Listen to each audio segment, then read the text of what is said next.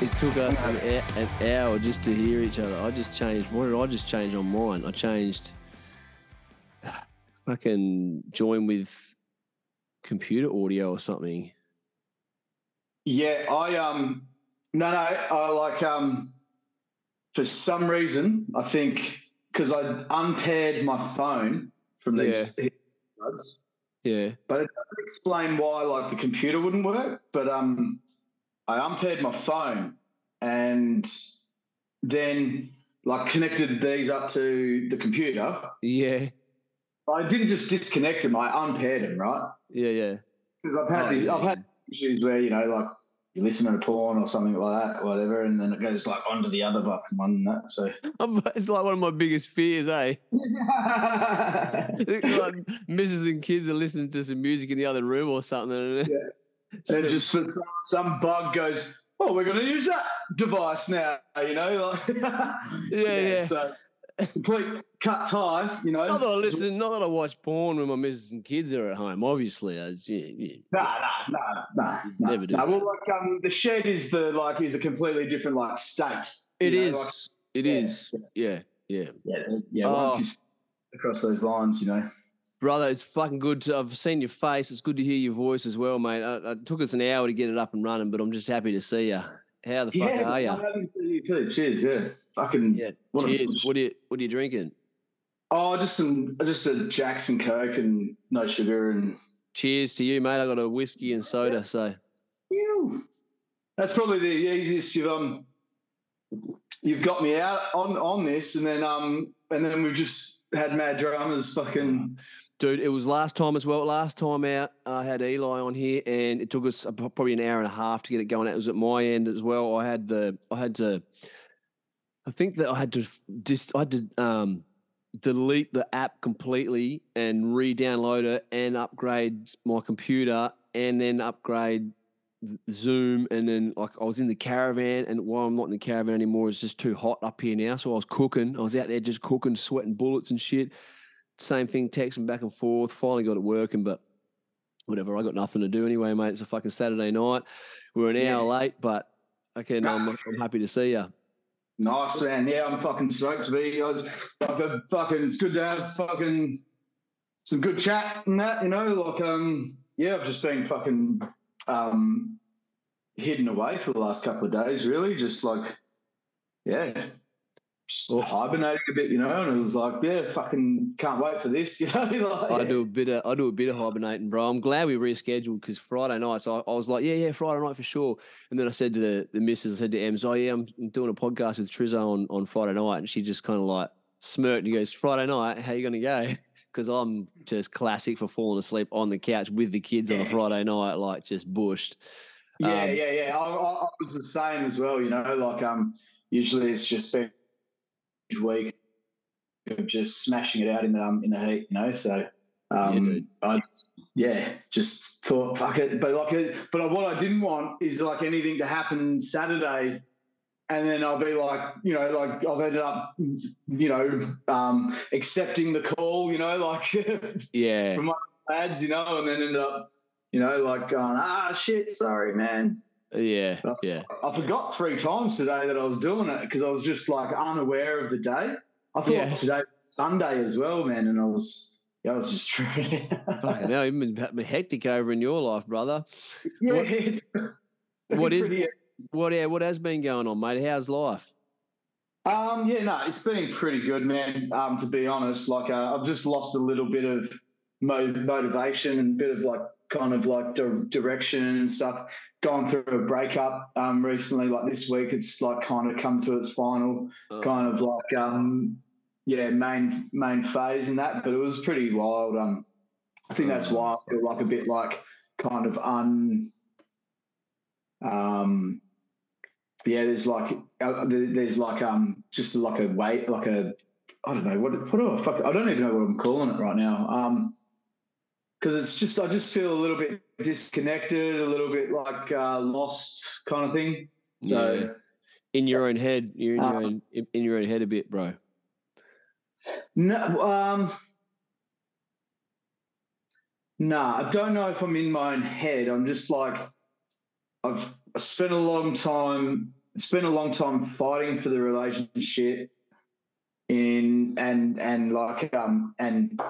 and then it was a long drawn out kind of, you know, hard like kind of breakup kind of thing. I initiated it too, so but it was just hard to get to where I am now. And so like once all that struggle's over, it's hard to realign, you know, as well. And a lot of my like kind of drive. Oh, fuck! We're lagging a fair bit, bro. Am I glitching on your end? You weren't. No. I just got. I got a message. It was my like internet, I think. That's what I was going to say. What I've started doing on Zooms, because my Wi-Fi up here is just fucking shocking. I just I go. What do you call it? Hotspot off the phones like 5G. Yeah.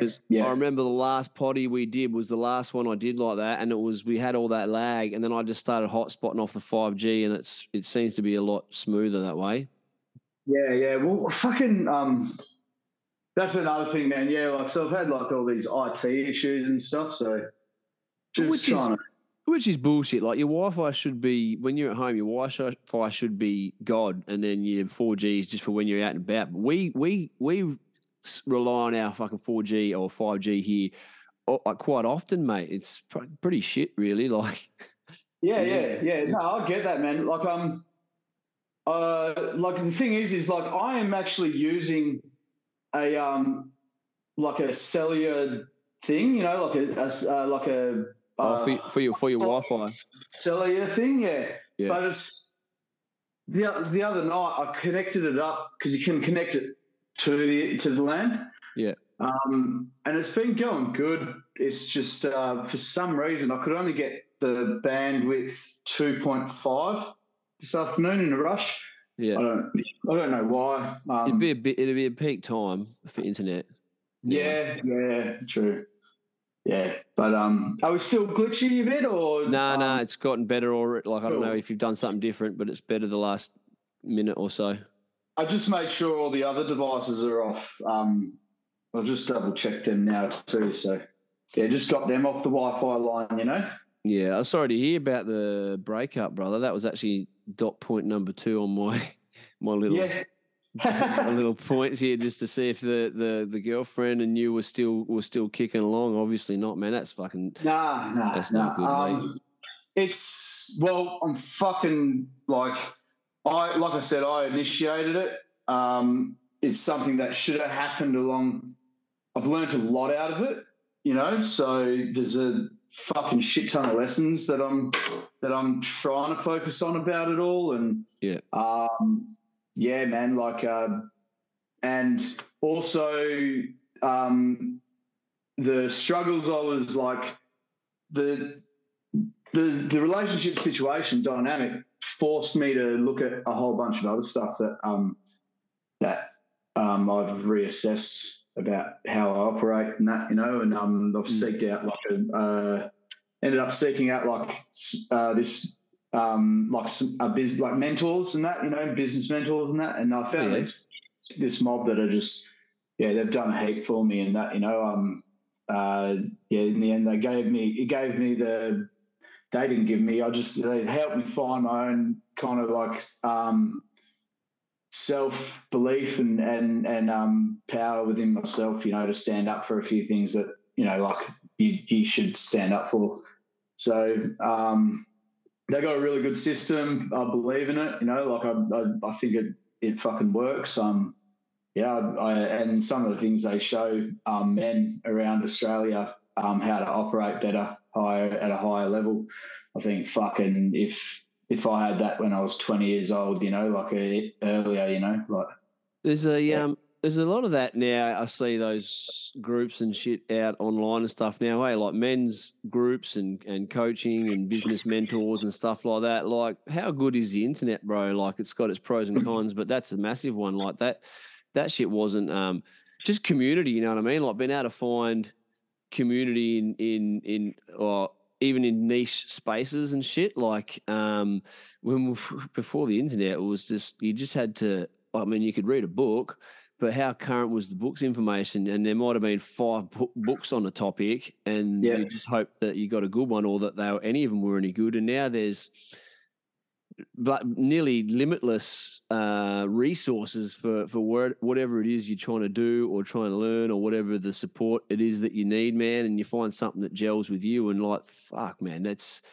easy to take that shit for granted, but pretty cool when you fucking take a step back and think about it. Like, fucking how cool, man. Like even podcasts as well, bro. I say this all the time, but podcasts, listening to them, obviously I do mine and I love it, and that's a massive part of my life now, but just listening to them has been a massive game changer. I hate to say that word, that saying gets thrashed around, but literally for me, a game, let me off here, a game changer, but because of like having access to, I'm pretty big on, I listen to a few podcasts, but I try and listen to, I don't know, 70% of Rogan's. He's got a lot out. He puts a lot out these days. But the conversations that these people have with amazing fucking humans that I would never get access to, and you can basically sit in the room with them for 3 hours and hear them talk, is just fucking mental. Like I would never get access to a neuroscientist who's a professor at Harvard and listen to him talk about shit, but you can listen to Huberman. Got his own podcast. You know what I mean? I love Huberman. Huberman, Lex, fucking great people. Oh, mate, Jordan Peterson, like, fuck me. Like these dudes, you just wouldn't have access to people like that. You might hear a lecture from them if you were really like forward thinking, you went and seeked it out or something, or read a book from them, or maybe see a 5 or 10 minute interview with a few, zingers or whatever in it. But to sit there and just hear their train of thought in long form is just like, fuck me. We just, I don't know. I trip balls on it all the time, man. Like, fuck. Yeah.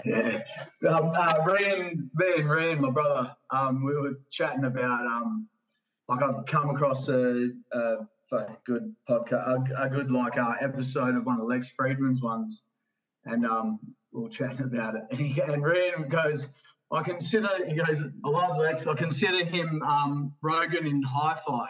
You know, Rogan in hi-fi. Yeah, like high fidelity Rogan. Yeah, right.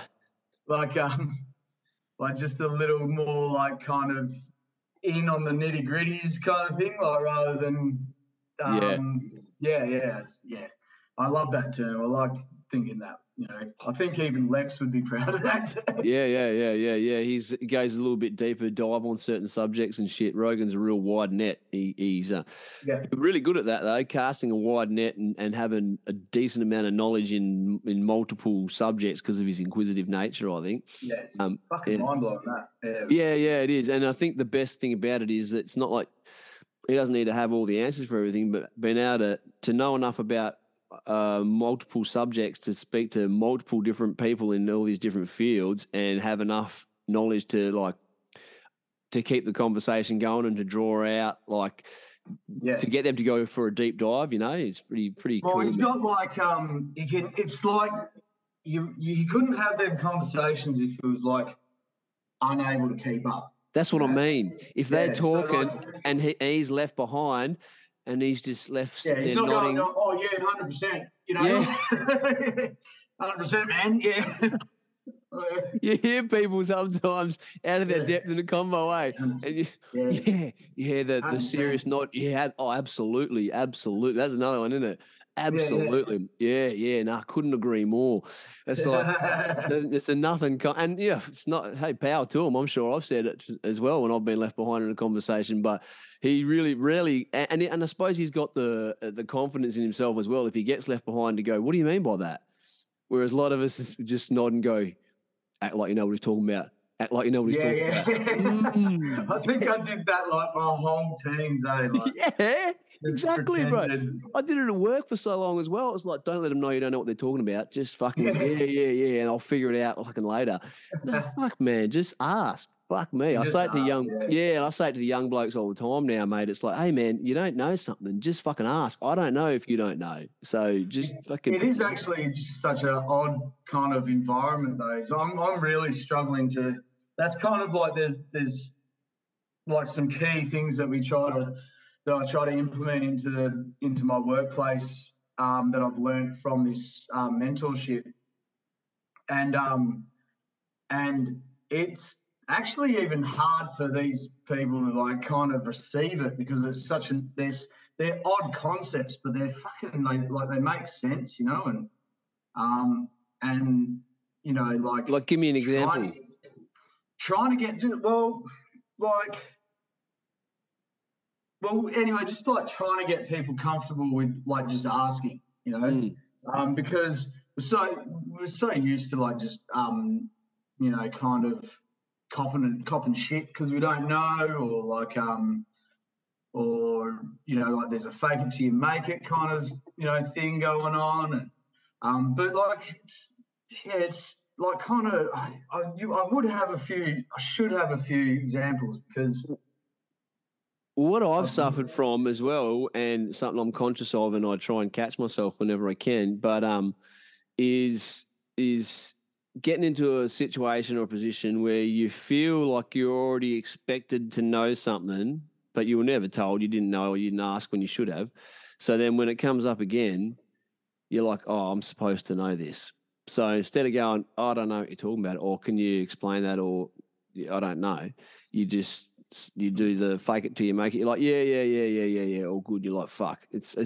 You trick yourself, or you tell yourself that you've left it too late to ask the question, and then you've just missed another opportunity, and you're like, for fuck's sake, man. I can't ring him up. You know, I already pretended I know it. You know? Or I should know it at this point of the game. So I'm trying really hard not to do that anymore, and just go, I don't know that. And then I say to like my offsider, like my leading hand, you know, I'm like, hey mate, you can like, if you have a problem with it anywhere here, if you don't understand where your next thing is, just give Bill a call, you know, like site supervisor, he'll explain it to you. Don't feel bad. I got to call him up. I need explanation. Yeah. And you can tell like he reacts like really quite negatively towards himself for not being able to like have it sorted. Yeah.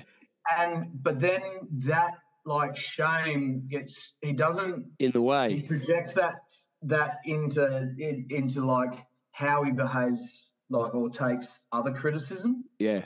You know, so I have to like first of all make sure that he's not fit. Like I make sure that he's like absolved of any shame first, like of any like hardships first of all for not getting something done or needing to ask a question. Yeah. Before I can even like constructive criticize. Yeah, constructively criticize. To give him a pointer to build up. Dude, so I find myself like before I was just going, no, good job, you know, good job and that, you know, because I'm trying to like absolve him from any like thing, you know, no, it's cool. I can see it's hot outside and there's that many bloody things, you know, so, but yeah, there's some techniques and shit like that. Oh, dude, the last couple of years particularly, I've learned that so much about managing people that I just didn't know before, and it's all on the job learning. And you got to manage people, you got to manage their personal problems, you got to be, you got to be therapist and counselor half the time.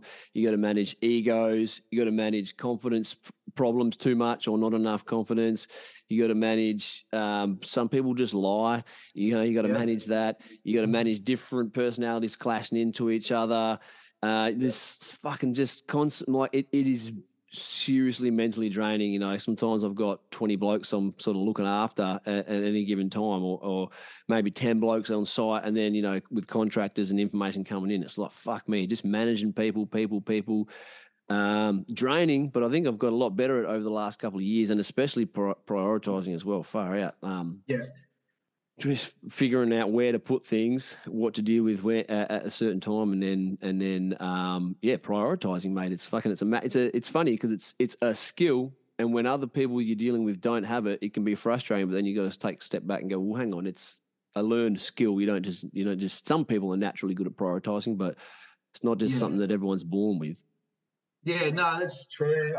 Like so much can go into it. That's something like a huge part of this course that I've done. It helps me identify, we call it keystone tasks, so like we identify our keystone tasks for the week. We have a whole bunch of different little keystone things that go into creating like the business structure and like it's built upon a model of like so it's a lot of it's based on like Jungian philosophy and that. So like Carl Jung, his philosophy is based around the way that cultures from all through time have like told stories that have like very similar, same like kind of story arcs and archetypes in there. And then he's like kind of broken that down into, how like into like personality types and stuff like that, and what you need to be, successful and that. So if I was to, because I know the name, I've never read any of his work or anything. If I was to search out and read some Carl Jung stuff, what specifically would I be looking forward to do with that? Because everything I've learnt about what we were just talking about has all been just, as I said, on the job, figuring it out. It seems like someone like him would have some good scaffolding to attach and build your own ideas and philosophies off. He's a pretty... you hear like guy.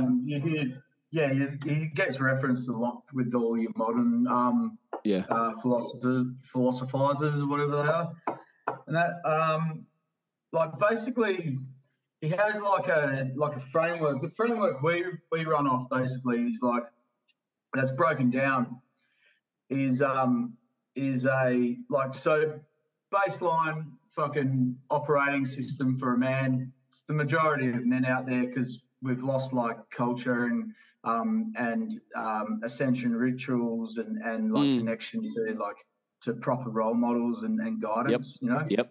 Ascension rituals like super important because like I don't know about you, but I know the only ascension rituals I got turning into a man was like how many beers can you chug and how many girls have you got on your fucking on your notch of your belt, like that was true. And like and how good are you at digging, like. Can you give me? Sorry to jump in, bro. Because we're the hour we sat trying to figure this out. My battery's going to go flat. Give me 1 minute. I'm going to run and grab my charger and don't lose that thought.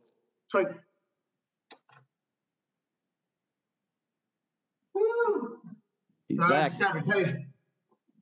All right, everything's right in the world. I've got fucking charge. I've got myself another drink while I was up. Fucking. Oh yeah. Right, ascension rituals. Fucking. We don't have them. We don't have them, and that leaves us like men everywhere, just operating out of like broken patterns, like operating from with some subconscious blocks that we've put in place when we were like 3 to 7 to understand the world or like to protect ourselves from. Certain things.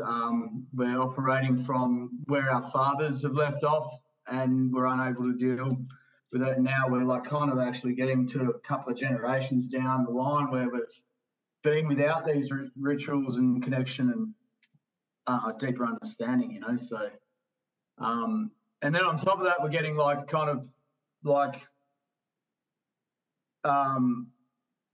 getting told like masculinity is toxic and so it's kind of leaving guys in a weird spot, like because we don't really understand what fucking masculine is because we haven't had like the proper ascension rituals to go by. There's something I'm actually passionate about, mate. There's a guy, a book I've listened to a couple of times as well.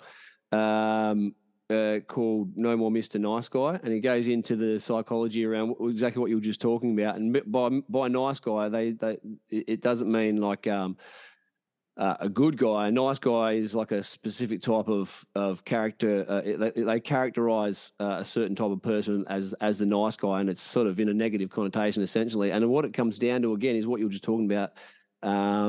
Lack of masculinity and proper role models and where that shift took place. And he goes right into the psychology of like the young boys and how it happens and what happened like 100 years ago when we started moving into cities and men started moving out of the home. So instead of living in rural areas and you work the land and stuff with your dad and your brothers and your uncles and whatnot, and you learn how to be a man and you're around men all the time and you get positive male influences, we started moving to cities and men started leaving the house for long periods of time during the day to work. And boys were left at home with mum to raise them. And then they're sent to, which is, part of the pie. Mum's doing her best, but you need both parents around. And then you're sent to the schooling system, which is predominantly, run by women as well. And then you're getting these men who are put out into the world who were never really taught how to be a man, never really shown positive male influence, and spent their entire life trying to please women, and also being told that, their natural masculine traits were somehow naturally bad, instead of learning how to control them and guide them and how to use those traits in a positive manner. And then you get all these men in the world who are kind of confused about who they are and never really become, never have that coming of age sort of type of initiation into the world. And we're released out there and we're told we're bad just for being men. And then they don't know how to channel that male aggression. And that's, and then told we're toxic just for any sort of masculinity. And it's this whole this big sort of mess that men are being. Because at the same time as well, they got like the bad guys, the ones that the girls are really doting for, and that they're sitting there going, "What is going on? I've been playing it by the book." Yeah. And then I keep getting beaten by the fucking neck tattooed. Exactly. So they're just, and that shit is like, that'll come out, man. Like that'll fuck with them. It's built into women to go for men with masculine traits, because that's when talking from like evolutionary point of view, that's who's going to protect you and going to give you a good chance of having your genes carry on through to the next generation. And then when there's no healthy masculinity out there, it's kind of you are getting toxic masculinity. So it's a big fucking it's a big hot mess. So that's interesting, man, about that Carl Jung stuff you were just talking about. And bringing it back to the workplace. It's funny because, as I said, I've figured sort of all this shit out on my own on the fly and taken little bits of information you get from here and there and other books and stuff like that. But it's funny because you get like the bigger goal, the bigger picture, the end goal, and then you got to break it down like any other task. So you break it down into maybe a medium-term goal. What do we need to get done for this month to deliver? And then you break it down to what do we need to get done this week to deliver? And then your priorities. And then what do we need to get done day by day to hit the weekly goal? And then there's obviously going to be curveballs and things that come in from the side that you need to learn to reshuffle and jig and prioritize as well. And there's a whole lot that goes into managing people and managing jobs and managing your life and managing work. And I don't know where they teach you that. They don't teach you that at school. Yeah. So you're kind of left to figure it out on your own, hey? You are left to figure it out on your own. And you're also operating from, more than likely, unless you've had some like serious inner work,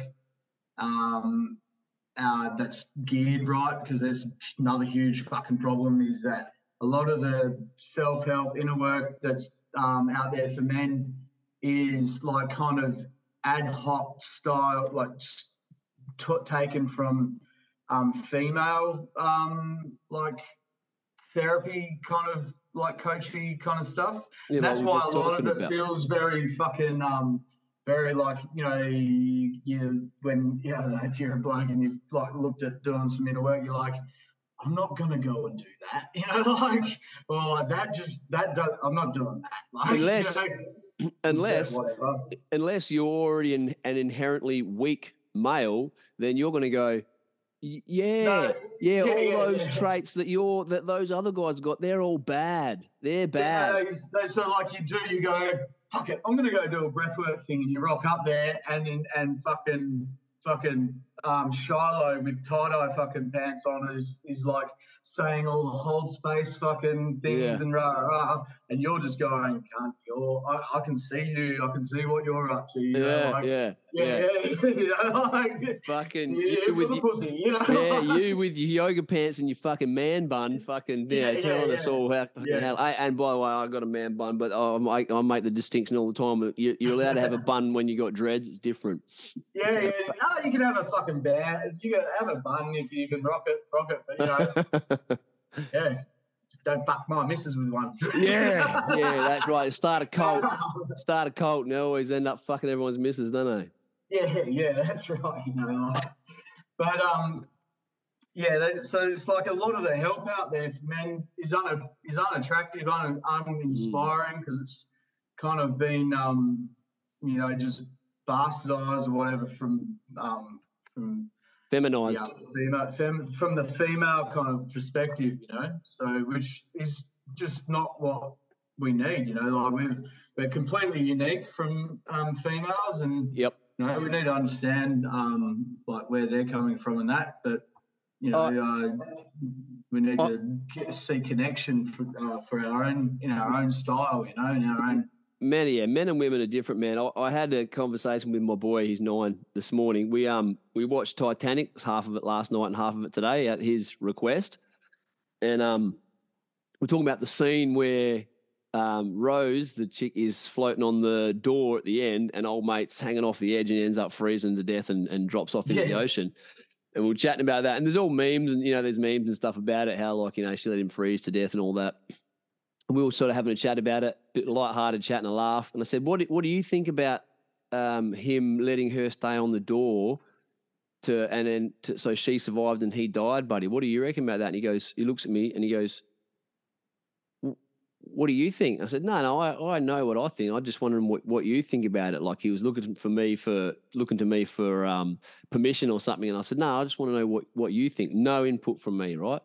Yeah. And he goes, I said, do you think it was good, or should she have shared the door? And he goes, I think it was right. I said, okay. And he looks at me as if, did I say the right thing? And I just was like, no judgment. And then I was like, let's go a bit deeper on this. I said, so what do you think about, so if there's a really hard job to do where you're going to work hard, you're going to get your hands dirty, it's dangerous, you're going to be outside, should a man do that job, or should he make the woman do that job? He said, no, the man should do that job. I said, okay, interesting. I said, and then if the man's doing the physically hard job that's dangerous and he could risk his life, and then a woman's doing another job that's important, just as important, she could be a nurse, she could be a teacher, whatever, they're just as important, but he's doing the hard job where he's risking his life and it's physically demanding. I said, who should they get paid the same money? And he thought about it for a minute. He goes, no, he should get paid more if it's dangerous and it's really hard. And I said, okay, that's interesting as well. And I said, what else was it? There was another third question I asked him around it. I can't remember. It was about men protecting women and who should take the dirtier jobs and how that plays out. I said, that's interesting, buddy. I said, sometimes at school, people might tell you differently. They might tell you that if a man and a woman do a job, they get paid the same amount of money no matter what. And they might tell you that men and women are the same and there's no real differences. I said, I don't believe that. I said, I think that you're right, and the man should do the hard job and he should get his hands dirty and he should put his life at risk. And if there's one person's going to die and we're floating in the ocean, he should let her live, and then he should freeze to death and drop off into the ocean. I said, that's what I think too. And I think if they're doing the two different jobs, like, he should get paid more money for that harder job. So I think you're right, mate. And isn't it funny that I haven't put those ideas in his head. I got, my missus. I got a fucking strong fucking wife. Where this is an equal household. If you want to talk about equality between men and women, it's fucking equal in my household. And then my daughter as well, mate. There's strong women. Yeah, it's probably unequal for you. Well, I'm fighting to stay equal. And then my daughter's very strong-willed as well. So that's just how his perception of life. And it was just, for me, I was like, that's really cool to hear that's how he sees the world, and that's how he's figured it out on his own. And they're telling kids the complete opposite in school systems and shit now, mate. And it's like, well, like we are different, mate. And I said, like, men can't do everything women can do. We can't have babies. That's something we can never do. That's unique to women. They can do that. We'll never be able to do that. Said, and there's certain things that men do that women can't do as well. I said, and that's fine. That's why we're different, mate. And we're equal, but we're not the same thing. And sometimes you get different outcomes. And it was just saw him sitting there like playing it off in his head, and I thought that was a cool little chat between us. And I really felt good. Like I didn't direct him as in. This is how it is, and fucking this is what I think. So I'm telling, and I just let him play it out in his mind, and he came to what I thought was a very reasonable, sort of. You're lucky, so you didn't have to because you got a good fucking answer, Yeah. That's right. Yeah. True. Well, I don't know what I would have said if he said, "No, she should have fucking jumped off the door." So that was pretty cool, man. Yeah. Well, a lot of it's all because of that, right? It's because of like they are the life producing fucking organism, or like being that. She's mad. It's fucking crazy. So it's just we know, like, it's our innate fucking thing that we know we've got to look up. We've got to fucking care for that. But it comes at a fucking thing that gets like dragged down a lot, and that is for a man to feel fucking whole in a home, to feel like he's wanted and desired, and that is that he wants to know that he can take the lead, or that he's like that his opinion is important and will be put above like any other concerns, so. Well, you'd think so, hey, but how many, we were just talking about before, how many men do you see out and about now that just that's not, they're like backseat dads. They're not the man of the house, man. And it's like, we just spoke about it. Men and women should be equal, especially in a relationship, especially in a household. But there's different times when a woman takes the lead and a man takes the lead. And then you see these men, and we've seen it typically in the past, obviously the opposite direction, where there's just a woman who's just, quiet mouse of a person, sits in the corner, and the man just dominates every aspect of their life. That's no good. And you see a lot more these days, the opposite, where there's a man who's just, quiet and beat down and just has this domineering partner, and she just rules the roost. And then, these are the kind, again, then you get boys growing up in that household. They're not learning how to be a real fucking man. And then they're getting released out in the world. And then the society and the education system are telling them that, it is toxic to be masculine. It is fucking, this is the way you should act as a man. And they're going, oh, okay, great. So I'm not just a fucking wet sock. I'm a good man, and that's who we're releasing. That's when they start bringing down the other the guys that are trying to do it the other way. But the thing is like, they'll work for however long, but there's no deep respect there from either way, and then eventually there's just going to be some sort of like event where it's like he can't rise up because he's not used to it. There's an intruder in the fucking house, and then all of a sudden you get to look over at this man who you fucking control and domineer and tell what to do his whole life, and you got to look over next to him and go, someone's in the kitchen. Can you go and fucking protect the family, like, please? I'm out. He's like, I'm fucking hoping you're going to go protect the family. No, but it'll manifest in other ways. Even like it just becomes like he'll either like lose himself so much that she finds him uninspired because no matter how much she fucking like walks all over him or whatever at some point in the relationship, there has to be a reason why he was desired by it. Yeah. Yeah. But then it's never gonna. But it just won't work out. Like walking all over him at that point.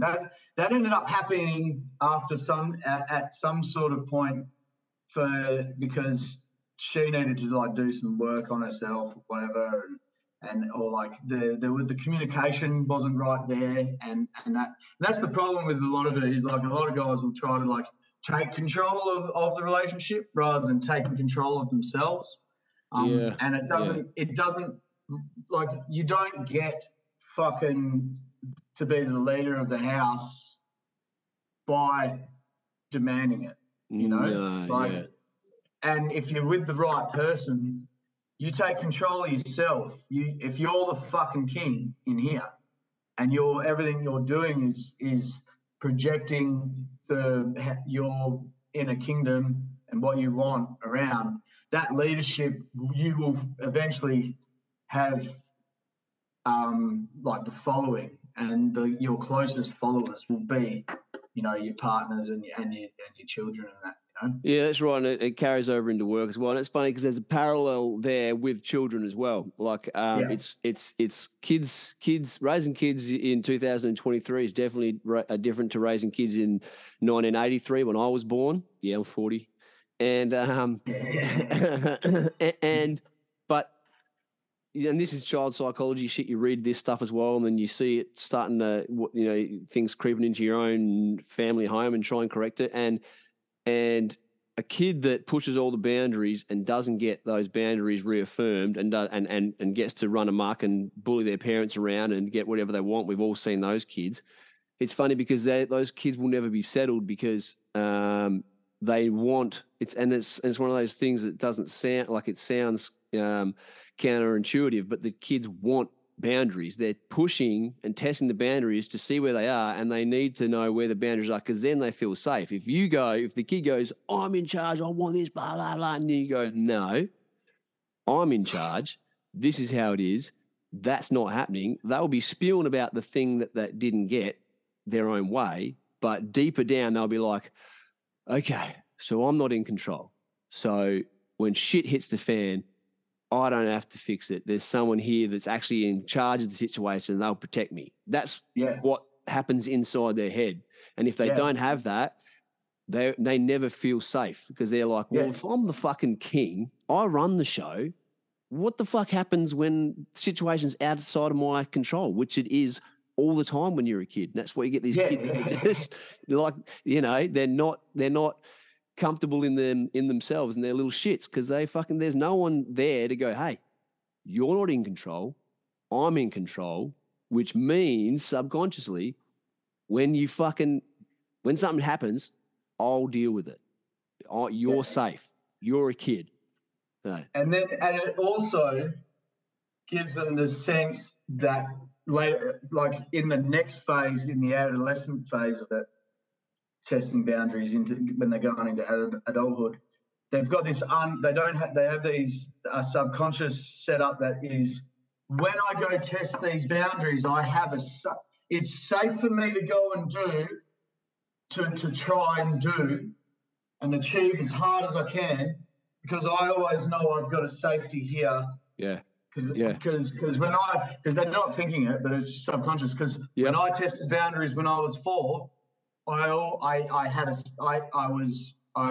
could test, but I always had a safety net. You know, like I had And also, what you see a lot of youth, like teenagers and shit, lacking this day as well. And also, if I push this boundary too hard, someone's going to smack me in the face. You don't just smack your kids in the face, but they understand that the consequence sometimes can get to a point where they're not going to like it. And you see these kids. Someone's going to smack them. You know? Yeah, I know. But you see these kids who don't understand that, you know, the way they're out there acting, you're like, wow, this person's never been smacked in the face before. That's why they're acting like this. Yeah. It's fucking wild. They're out there. They're fucking out there. So how is work going, mate? You're busy? Well, fuck man, I've been busy. It's been I've just like it's been like my whole life has been a bit of a fucking struggle, to be honest. And I'm glad you're being honest, mate. My life's been fucking yeah. It's not like sorry. I just haven't had a clear run of like a 6-month period where there hasn't been a mad shake-up or this destabilization, you know. Mm-hmm. And it's super hard to like to get a headway, you know, like and to plan, you know. So when I started the business, like, you know, like I had it drawn out on like I had a certain plan and that, and it's just been like kind of like a shuffle. It's been a lot going on, man. I really wish I got onto this program that I've been doing a lot earlier. But you say that I am where I am now. Exactly. You know, it's given me it's given me the tools and stuff, but it's just you mightn't have appreciated it in the same way if you hadn't already had the struggles at the front end to highlight what you needed. You know what I mean? Yeah. I just think, you know, probably. I'm a big believer in that, mate. Like there's times where I sometimes think, oh, I wish, and then I stop myself and go, hang on. We're where we are, and look, man, I'm 40, as I mentioned a moment ago, and I'm not where I thought I was going to be or where I wanted to be at this point in life, but I have I have a very positive outlook for what the next decade of my life is going to look like. I've got ideas, I've got dreams, I've got things in motion, and I'm pretty sure that I was supposed to go the route that I went. You know what I mean? Like if I'd attempted the things I'm about to attempt the next decade of my life, you know, a decade ago, I wouldn't have the background, you know, character that I have built with the fucking struggles that we've dealt with as a family and personally and everything. And I wouldn't have had the skills that I've built, particularly over the last few years, to really capitalize on you know these on opportunities that I see sort of forthcoming, man. So, you know, struggle is part of the journey, isn't it? You know? Yeah. And it's not. I'm not trying to absolve, like wishing that I didn't have struggle. Yeah. I'm not saying that. Struggle's always part of it. You know? It's just like what I've written it down in my journals, and that is like my wish or my like thought when I say like I wish I had that earlier. Really, what I mean is I want everybody else to get this early. You know, like like, what can I do to make sure any male in like that I'm around gets it earlier than rather than later? You know, like. It sounds like that's something that you and I are both passionate about, mate. Like mentoring other people and trying to. I've done it with a couple of lads at work and with varying degrees of success. Where I really want to be able to step in and help lads direct their life in a better direction. I've been able to come through like fucking hell. I've got some. I've been speaking about a lot of past stories and experiences and. On this podcast recently, I've got some things written down, actual stories about times in my life and people I knew, and there's some interesting shit, right? And because I found myself at a point in time where I was like, I've lived a pretty interesting life and met some interesting people and had some pretty cool stories that I've been a part of, and I never spoke about them, especially because I've got myself to this point, particularly in this town, which is one of the things that. There's a deeper conversation there, but particularly in this town where I'm like, the people that know me now up here, they don't know that version of me at all. And for me to like bring some of those stories out, it wouldn't match in with their version of who I am. So I just don't talk about them. And then I was like, got to a point where I'm like, man, I'm not talking about these experiences that have shaped who I am. And I feel like they're worth talking about. So I've started writing them down in like short story form. and really hashing over the details, and also trying to find the humor in there and stuff where I can as well. And I've been lucky enough to navigate my way through where I think I'm in my head. I'm in a pretty good. Definitely, there's a lot of things going on in life that are testing and trying, but mentally, I'm pretty solid, and I'm lucky to have landed here.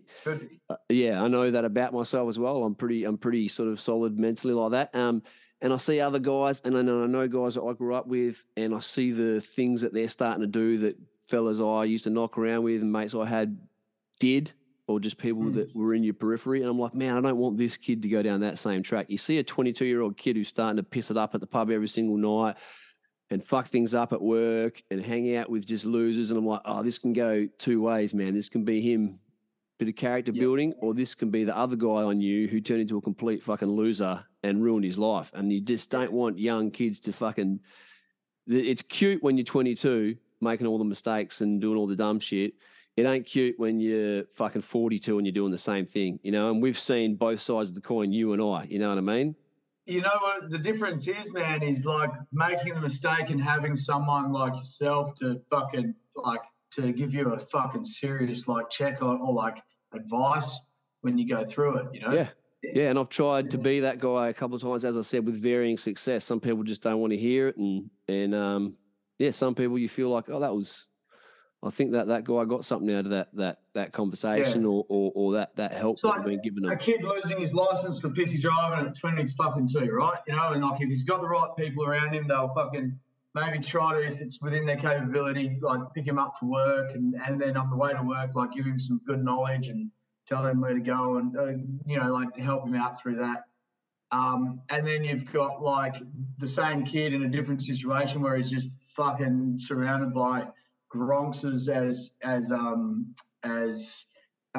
influencers and that, and they're like, fucking just, keep driving, mate, like the car, like, and then he just doesn't learn from that situation because it wasn't really wasn't as powerful, like there wasn't any deeper insight into like how you process that. You talking about me? Hey, no.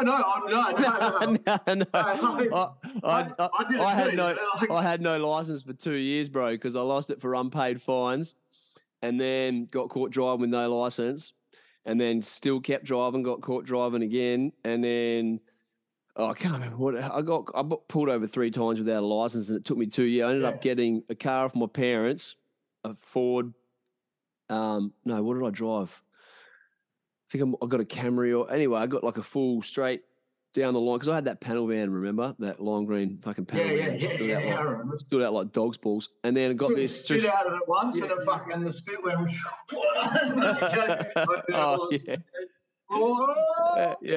And then got this just straight down the line Ford sedan or something like that, and then for 2 years drove around and actually stopped speeding and shit like that. I didn't stop driving. I just drove without a license for 2 years until I didn't get pulled over for a period of time long enough to get my license back. Yeah. So when I give kids, young blokes advice about shit like that these days, and I'm just thinking, well, coming from fucking me, I definitely did it the wrong way around, but I made it through. Yeah. Well, it's not about like fucking not making mistakes, and that's like a huge thing in this, that has helped me is anyway through the course and that. I've always known it, but like it's hard. It's knowing things and then also understanding them on a deeper level because there's actually a structure behind them and tools to use to get yourself there. Having them reaffirmed. The one I'm talking about right now is like we've all heard it before. Fucking you either win or lose. You either win or learn. And the theory behind that is like you tried, you went for something, you didn't if you didn't achieve it, you didn't lose, you got some lessons. Yeah.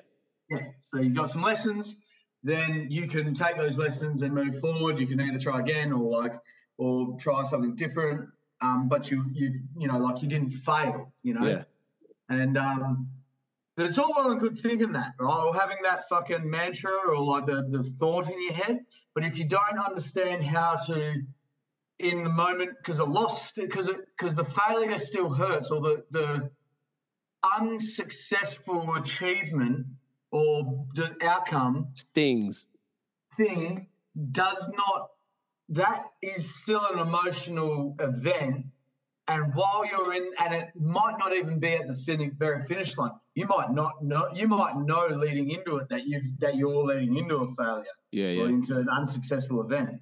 So you can be, if you don't have the right tools to begin to process that event, then when you're in that with that emotional fucking like kind of construct, you could be processing it. It's impossible to process it without the correct tooling, you know. And sometimes you still even need mentorship to keep you on track, or like to. And two things out of that as well is, well, one, that negative feeling is part of the lesson. Like not wanting to feel that again is the motivation to do better next time. Put in more work, put in more preparation, because you're like, fuck, I remember that feeling when I fucked this up last time. Don't want to feel that again, so I'll prepare better this time. But if you go into, they say, oh, there's only win. You know, you don't win or lose. You win or learn. Well, if you fail at something and you're not thinking that way, and you don't fucking take any lessons out of it, because I've failed plenty of things as a younger man and just took no lessons from it and did it again and again and again. Well, that is losing. If you don't take a lesson from it, that's just that's just wasted time. Yeah, that's wasted time. Not having your eyes open, just doing the same shit over and over again. So at least. But that's the mark of having no direction. Yeah. That's just because you didn't feel the setback because you had no fucking active goal, conscious goal like that you'd set out for yourself. Yeah, and again, it's really just like it's just admin. You know, it's like life admin. It's like, oh, can't get a car. Life admin, like I'll ride a scooter, like. And again, going back to what we were talking about, positive role models, and we didn't have a lot growing up, man. We grew up around a lot of fucking losers. A lot of the older cats, a lot of the older cats were losers. The guys we looked up to were fucking losers. Not just growing up, idolizing. Idolized them, and they were fucking losers. So watching them be losers was like, well, fucking, I want to be like that guy who's doing fuck all with his life, but just has something about him that is charismatic or whatever. Yeah. So we were striving to be like fucking losers, man. And it took me years to grow up to a point where I thought, hang on a minute, I don't want to be fucking anything like these guys. And that's when, for me, there was a big shift. I was like, well, I don't want to be anything like these fucking guys. I need to start doing things fucking differently because I'm playing out of the same playbook and starting to achieve the same fucking goals, which is nothingness, you know? And then for me, that was a bit, and I went the extreme route and got moved out of the fucking, moved 1,800 kilometers away and started sorting my life out like that. You don't have to be that drastic, but for sure. You don't have to, it's my travel that kind of helped me have my realizations along the way, but it wasn't until, that comes with its own, like, unsettling kind of things, like you're not settled in a place, you're not actually building towards a solid thing, but like, but you got to get out there and get other fucking experience. Like, that's part of, like, one of the main rituals in culture, like, throughout the years is like, here's a fucking bag of rice. Here's a handful of rice into the wilderness and a spear, and like fucking don't come back, boy, until you're a man. And and a fucking handful of mushrooms as well. I want to talk about that soon. That's on the list. But mate, you're absolutely right, and it comes back to what you were saying around these rituals of what do you call it? Becoming into a manhood or ascension. Ascension. We don't have them, and we didn't think like that, man. We had to just blindly, even things like you are, they say 5 people, whatever the number is, you are the closest people, your closest friends. That's who you are. No one said that to me when I was fucking 21 years old. No, I never heard that. I never fucking heard that. I cut I cut all of my fucking friends off, essentially, left fucking Quinns Rocks and moved up to Port Hedland and started fresh, and then had to go back and mend a few of those friendships because I didn't need to cut those people off, but it was just a clean swipe of the blade for me. And then rebuilt some friendships, blah, blah, blah. And it wasn't until years later that I heard that you are the fucking 5 people that you hang out with. And I was like, wow, well, lucky I stumbled across that realization and made that decision because no one fucking told me that. And again, that comes back to internet and podcasts and audiobooks and all those like that. The resources people have at their fingertips now, you can see that in a fucking like a meme on Instagram now. You could just be fucking death scrolling on Instagram and you could see some guy and there's a swipe past 5 quotes on his page and read 3 of them that really hit home to you. And I was like, holy fuck, man, that's something we take for granted that we didn't have access to when we were 21 years old, man, which can be huge. Yeah. Like there's a lot out there for people to get hold of and that can help them out. They just got to be able to pick the right shit, you know? Like, there's a lot of shit out there as well. Yeah. But it's sort of like your exercise. It's sort of like exercise and dieting. Like as long as you're thinking about it, you're already on the right path. You know what I mean? Yeah. It might take you 10 years to start realizing what's good information and what's bad information. But as long as you got your eyes set on the horizon and you're moving in a forward sort of direction, you're going to be better off than just fucking doing donuts, spinning around, doing the same shit with the same people with no fucking goals. But it's always the same thing, right? It's like don't look at what they're trying to fucking tell you need. Look within and fill yourself with enough knowledge to be able to try to discover what you need within. You know? Rather than like if you are taking what people are telling you need, rather than searching, you just need to search for enough raw information to understand yourself. Then when you understand yourself, you're able to like you look back out and you're in a completely different thing. Yeah. And then if you want to change yourself, all you have to do is like go back within and then visualize what you want, you know, and then put the actions into play. And and talking and what you're just talking about, changing yourself, that's an important thing to speak about as well, because you don't. Some people are outliers, and they do change the world, right? There's those people, but generally speaking, you don't change the world. You change yourself, and you change the way you interface with the world, and that's where you spend your fucking energy. And even the people that do end up changing the world, they don't do it by trying to change the world. They change themselves, and the way they interface with the world makes a difference somewhere, right? So that is the way to spend your energy. Not I don't like this. I don't like this thing about the world, or this thing about people, this thing about whatever the people in my life. I'm going to try and change them. I'm going to try and change the situation. That's just banging your head against the fucking wall.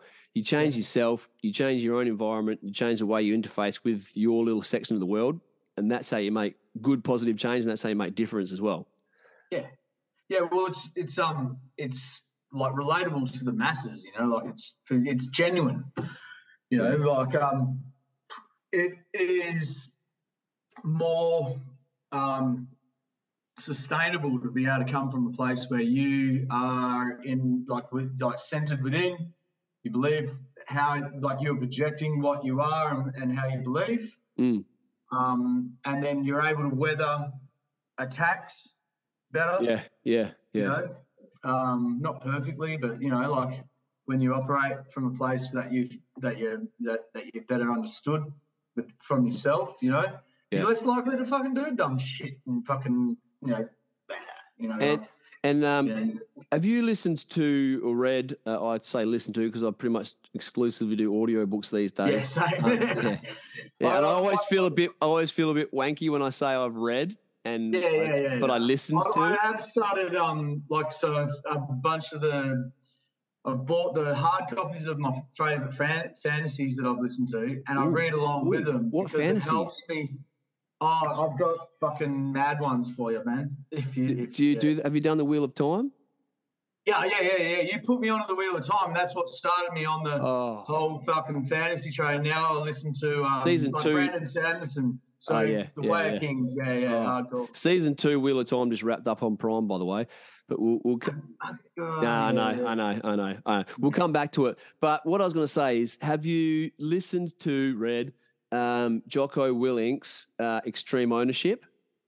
I haven't. You know, like I've actually got it in my library, but dude, that for me, as far as leading people and you know, managing people and you know, in a work sense, that's for your family as well. It's for everything, but particularly in a work sense, that for me was, I'm going to use it again, a fucking game changer. That was massive. Yeah, that was massive, bro. Like that his concept of extreme ownership is fuck. It's like everything comes back to you. If there's a fucking if there's a problem, it's my fault, right? If the guys underneath me do the wrong thing, I didn't give them the right information, didn't give them the right tools, didn't put the right people there. Anything that fucking is in your sphere of influence goes wrong, you, instead of looking to point the fucking finger, you go, hand up, you go, my fault. Even when everyone knows that in reality it wasn't your fault, when you put your hand up and say, my fault, should have done this better, next time we'll do it this way, people just look at you and they go, holy fuck, that guy's he's the leader. So that's the part, right? Is that because it's the same? This is the same like kind of tenet that we live by, that we operate by, or in the course and that whatever. I don't know how to fucking say it yet, but because it feels like weird that I'm like, I feel like a fucking salesman or something like that. But anyway, so just speaking your experience. Yeah. So in this theory of like extreme ownership, right? When you're taking ownership, so there's two different sides of things, right? So there's base level operation, fucking every other man out there, unless you've done some extreme inner work and realizations and stuff, you're operating out of the hero construct, right? So in stories, you got a hero. Yeah. And your hero has two shadow like archetypes, and it's either the passive or the active, you know, like hero. So in all of our stories, you're a fantasy reader, so you'll understand, you know, he's either the reluctant, drags his feet, doesn't want to be a part of the game, or is the hero that is that needs the fight, you know, and is only fucking activated through the battle, you know. And when you operate. So, but he's like never preparing, and you know, like he's not preparing or anything like that. You're either procrastinating, avoiding your fucking things, and then because you're probably fucking tired or unprepared or whatever, or you don't even think that you're worthy. That's the biggest part, is that you're worthy of it. And then you're the active one, the one that just is fucking out there, slay. Always needs a new dragon to slay. His whole identity is based on fucking slaying a dragon, you know? So the hero will take those, will take on that, it's my fault kind of thing. But take it all, you know? Because he says to himself, I'm the hero, it's my responsibility to shoulder everything, to shoulder your problem, to shoulder your problem, to shoulder your problem. And what all that ends up happening is he ends up either like, he can't actually mentally do that because it's too much, or then there's no like growth around him or anything like that. And people will start to like rely on him taking every single fucking bit of it, or they will like resent him for his like think it's like fucking, what's the word I'm looking for? Think he's being like cocky or whatever, you know, like he's just, you know, like resent his like ability to be able to do it, you know, like start picking holes in it, you know. So you got all problems in there, and then when you operate at the next level up, which is a warrior, warrior prepares, like he prepares for his battles, like he prepares his shield. He understands what weather is coming up. He understands the fucking terrain. Yep. He understands his enemies. Yep. He doesn't, in all the books, like when like that hero, the chosen one meets the fucking long seasoned warrior guy. Yeah. Like who fucking stays up and watches the perimeter for the night, the first night? It's the warrior guy, like he's up there, he goes like, I won't sleep, like enjoy your rest, he's up, he stays up and watches the perimeter, like because he knows that's land Mandragoran. As opposed to Rand al'Thor, exactly, But Lan also has a problem with ascending to his next level, which is the warrior king. That's true. So the warrior king, he saddled himself as below Moiraine, and that's where he's sort of, he's sort of saddled himself with her life goals, and then he's filled out the role beneath that. And then you're exactly right. There's actually more there for him, and he's very, very reluctant to step up and take that. And just before we get too far away from it, the Extreme Ownership book, definitely Jocko Willing, obviously Marine, Navy SEAL. Definitely, it's not all about you taking responsibility off others and shouldering every single burden. It's definitely like everyone below you is expected to step up to that standard as well. You might say, I take extreme ownership over this, but in the way that they're trained and the way you work together as a cohesive team, they actually know, well, if you've got 100% of the responsibility, I've got 95. The guy below me's got 90. The guy below him's got 85. So you're not absolving people of their responsibilities and their duties. You're just saying that. No, end of the day, in fact, what you have is 100% of the duty to make sure everybody's aware of where they went wrong. Yeah. And they've still got 100. Outwardly, you present yourself as the head of the entity, but within you have to go, where did we, what was you have to be the conductor of the lesson, and this is like, it's either win or you learn. Well, that's not how people understand. They don't have the tools yet, because you try to bring this sort of concept in, and people will be totally confused with like your approach, like they'll just be used to like getting told off and like everything get made their problem or whatever, like they're not, they don't totally get uncomfortable with a group meeting and then a chat, and like an understanding fucking like space where you can go fucking, where did we go wrong here, like what was the task this. Well, what happened? What was the time frame? The time frame was this. Why didn't we get there? Well, we had this, and this. Okay, so whose responsibility was that?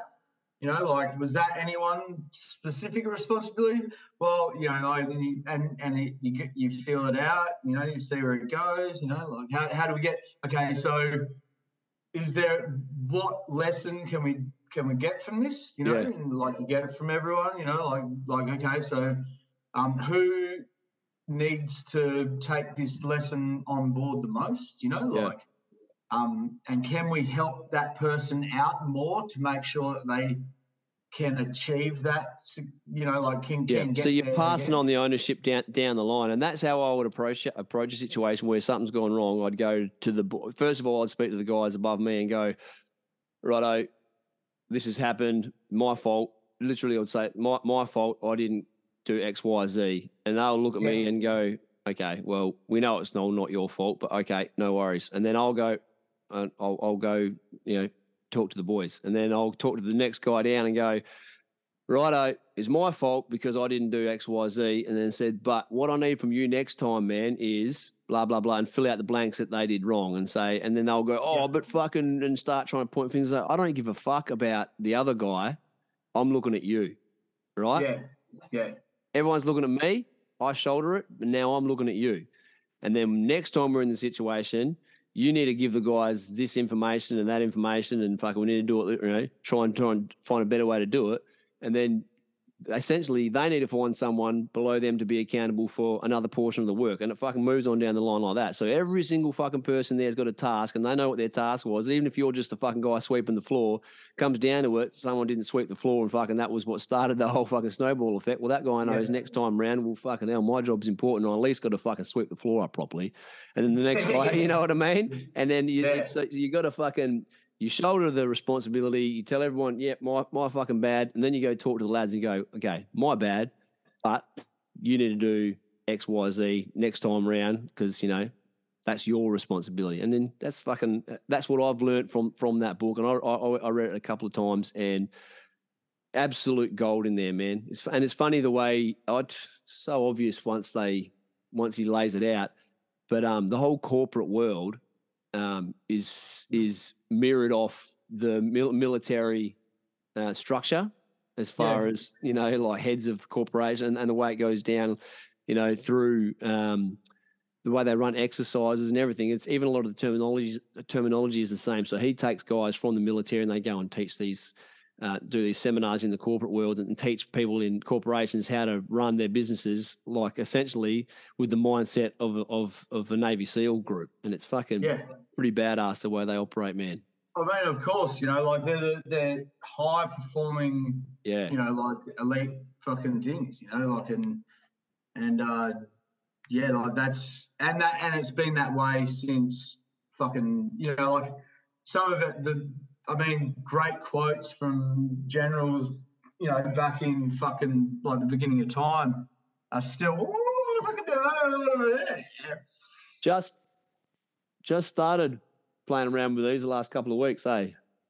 Oh, I met a chick at my storage unit place. She was like in a fucking show, you know, like she had like all of her shit in the thing. Oh, they're all people selling them out the back of their utes and shit. For you, people like, listening and wondering what we're talking about. She's like, hey, pretty good. For people listening and wondering. You don't want any tapes, do you? And I was like, you know what? Oh, I fucking might. Yeah. For people listening, wondering what we're talking about, I just had a little puff on a vape here because I had this on my list as well to talk about. It's just about stimulants, man. I've been so burnt out in general lately. I've been smashing the caffeine, and then I've actually got some.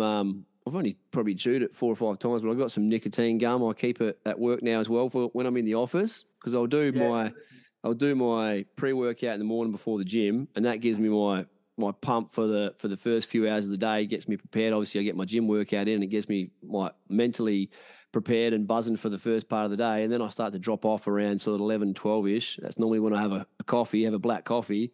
And then if I'm in the office, sometimes I'm in there for hours at a time, and it gets to 2 or 3 in the arvo, and then I've just started popping a nicotine chewing gun because it's another stimulant, man. And nicotine itself doesn't have...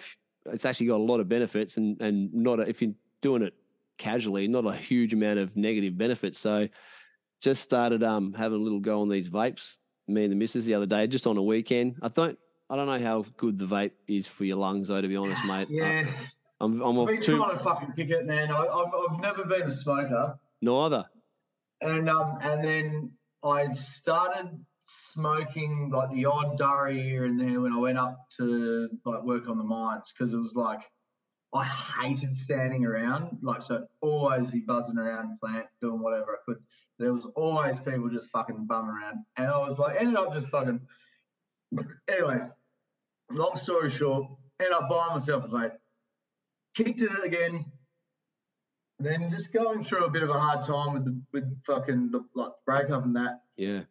Like at one point I picked it back up again, and I just haven't been able to like fucking kick it. You know, like so. It'll be I feel a little bit the same, mate. Like a lot of shit going on for me right now, and it's just a little something that I don't know. I guess it's a crutch. I guess it's a little something extra to just grab and sort of maybe it's a distraction, or maybe it's a little bit of extra, you know, a little extra juice or something. And I will probably when we're coming down for Christmas end of the year, I'll probably kick it. Then, you know, it's exactly for me. This is not something that I'm just going to settle into. I don't have an addictive nature. I'm pretty confident with that. I know I'm just sort of I'm definitely probably relying on a few little crutches like that at the moment. So it's something that's going to get kicked eventually for me, because I'm sure it's not good for your lungs in the long term, vaping. No, it's the lung thing, eh? Like that's the thing. How funny is it, mate? Like all the lads at work, I used to come straight from the gym. My gym is literally across the road from the yard where I work, right? So we all go to the yard in the morning at 6 a.m. and sit around, have a yak, what we're going to do for the day, and then, disseminate information, and the boys all go out from there. I used to get there at, 10 past 6 in the morning, just come straight from the gym. I'm drinking on my BC AA drink or whatever, and there'd be like 4 or 5 blokes sitting around just sucking darts back, man, just blowing fucking smoke around. And it just was like the grossest smell. There is a couple of dudes that you see smoking here and there now, but just everyone is on the fucking vapes. The true believers. And even the guys that didn't smoke are just on vapes now, and it's certainly changed at least the smell around the table in the morning. It's like clouds of fucking cherry coming past and shit like that. I'm like, oh, this is fucking better than cigarette smoke, that's for sure. It's a better conversation too. It's like, what flavour you got there, buddy? Yeah. Everyone's sucking on the little robot dick. Fuck, it's funny, isn't it? Yeah. No, I don't fucking mind it. I don't like. Yeah, it's just fucking. It's probably not fucking like. I don't know. I'd rather not be. It's a vice. It's a vice. It's a vice. I used to think I had a fucking. Hey, what's that? What you got there? Hard lemon. I'm not a sugar guy. I don't drink soft drink at all. But I just can't drink beer these days. I have 2 beers and I'm fully off them, right? And wine. I pretty much only let myself drink on the weekends now, which is good. Friday, Saturday, Sunday. I don't drink during the week. But these, especially if you've had a couple of beers, like I don't mind. I think I was drinking ginger beer last time we spoke. These are a little bit of the same ilk. It's like a sweet tasting drink. And if you're attempting to get a bit of a buzz on because it's the weekend or whatever, hard Solo, bro, it tastes exactly like a can of Solo. It'd be packed full of sugar, but it's 4.5%. Slam them down fast. Bro, you can slam these fucking down fast. Honestly, it's just like drinking a Solo, eh? Yeah. Yeah, if you... Are you in a kayak right now? Am I in a kayak? Oh, yeah. Just about to tackle a crocodile, mate. Yeah. Yeah, that's it. Oh, fuck me. Yeah. I've got a piss, man. Yeah, go for it. Well, if you're listening to this right now, I had a bunch of things on the list I was going to get through, and work was the third one down the list, and we've been talking more or less about that for the last hour at least. So I'm not sure how long this podcast is going to go for. I'm going to try and move on to some more lighthearted topics when Trizo gets back.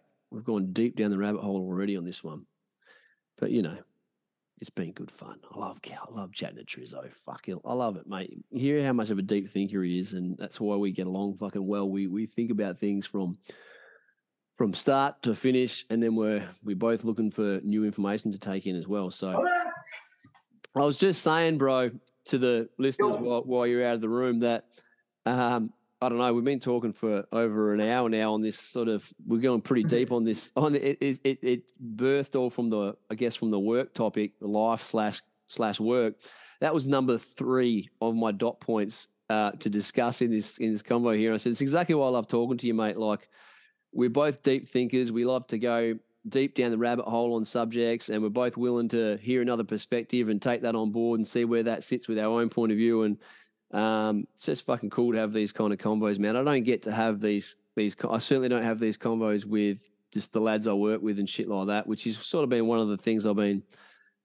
I guess I've been feeling quite isolated up in town the last couple of years, really, bro. As work's got more and more intense for me. My role, the role that I'm in, I spoke about it on the podcast before, where it's like I've created a version of myself that I put out at work for everyone to see, and he knows what to say, he knows the right things to say, the right things to do, the way to react to a certain situation, and that's what people have come to expect from me. And then I've pigeonholed myself into this position where, like I was saying to you before, I don't talk about stories from my past and things like that, because that wouldn't gel with the version of me that I've sold to them. And it's not like you're faking or you're lying or you're pretending to be someone else. It's like it is another version of yourself that you use in that situation. But I'm at work so often, and then a lot of the people I deal with in town are still some way or another related to my job, that this other guy I've created end up being him more than my fucking self. And then I don't get a lot of space and a lot of, which is one reason I love the podcast, because I can come on here and be myself, and I don't get space or time to be the fucking person that I actually am. So a big goal of mine over the next few months is to break that it really is to burn that effigy that I've built. This guy that I put forward, and he's the fucking guy who says the right things and does the right things, and just try and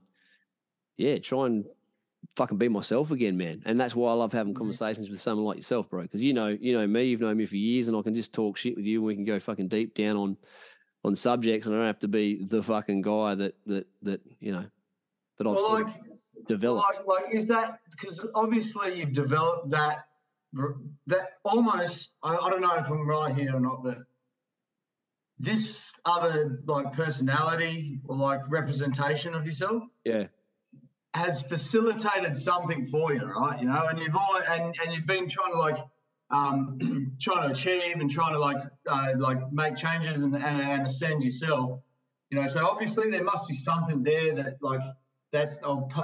it's facilitated an ascension of part of you. I think the issue is, because I think I've thought about it a lot, is that like contracting for like a mining company like BHP, everything we do is wrapped up in their culture and their culture, really. It even though the guys I work for are fucking really good, top guys, top company, really care about people, which big companies like BHP don't, that culture still bleeds over into what we do. And it's so oppressive, right? The BHP culture especially, and it's not me at all. So when I'm at work, what Dave thinks is like 180 degrees different to what you need to think to do the job successfully. So I've just had to like quieten down who I am and what I actually think. Otherwise I wouldn't be doing my job properly, and then project what I know I need to do and what I need to say, which is what's been really weighing on my shoulders lately. I'm like, I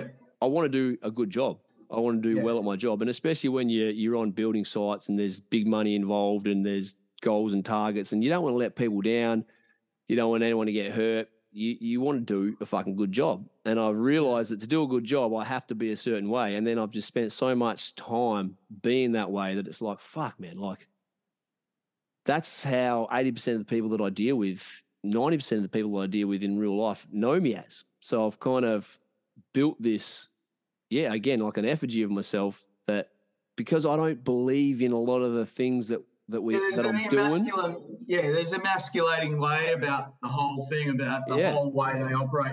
And that's the problem with fucking Western Australian people and fucking Australian people on a whole, is that we've like fucking developed this fucking mindset. Very authoritarian. Very authoritarian. It's very authoritarian. Very by the book and by the. Can't play with beach balls on the beach. Bro. Time, that kind of thing. Like, did I send you that clip? That clip? Yeah. It's like that thing, It's like, and that is like people go on about fucking how shit the driving in here is in this state is, and it's just like, well, everyone's been taught to fucking safety first, and not to like be confident or like to understand, understand the actual ins and outs of it. It's just like fucking. And as to what we were talking about before as well, about you don't change the world, you don't change the situation, you change yourself. Well, there's things in play that are going to drastically change that in the next few months. I can't go into it too much right now. I'll speak to you about it. Off air. I'll tell you. Because it was where I was going to go. But I've definitely made the decisions and stuff that are going to help me. Fucking hell, they're going to help liberate me from that whole conundrum that I've built myself into over the last few years. And again, I don't begrudge at all the company for the position that I'm in. It was my choices, and they're doing what they need to do as a company to survive in this environment, and I think they're doing it the only way they can do to operate in this environment. It's me that needs to not be in that environment, essentially. So yeah. So their model is built on fucking base model pleb fucking understanding, right?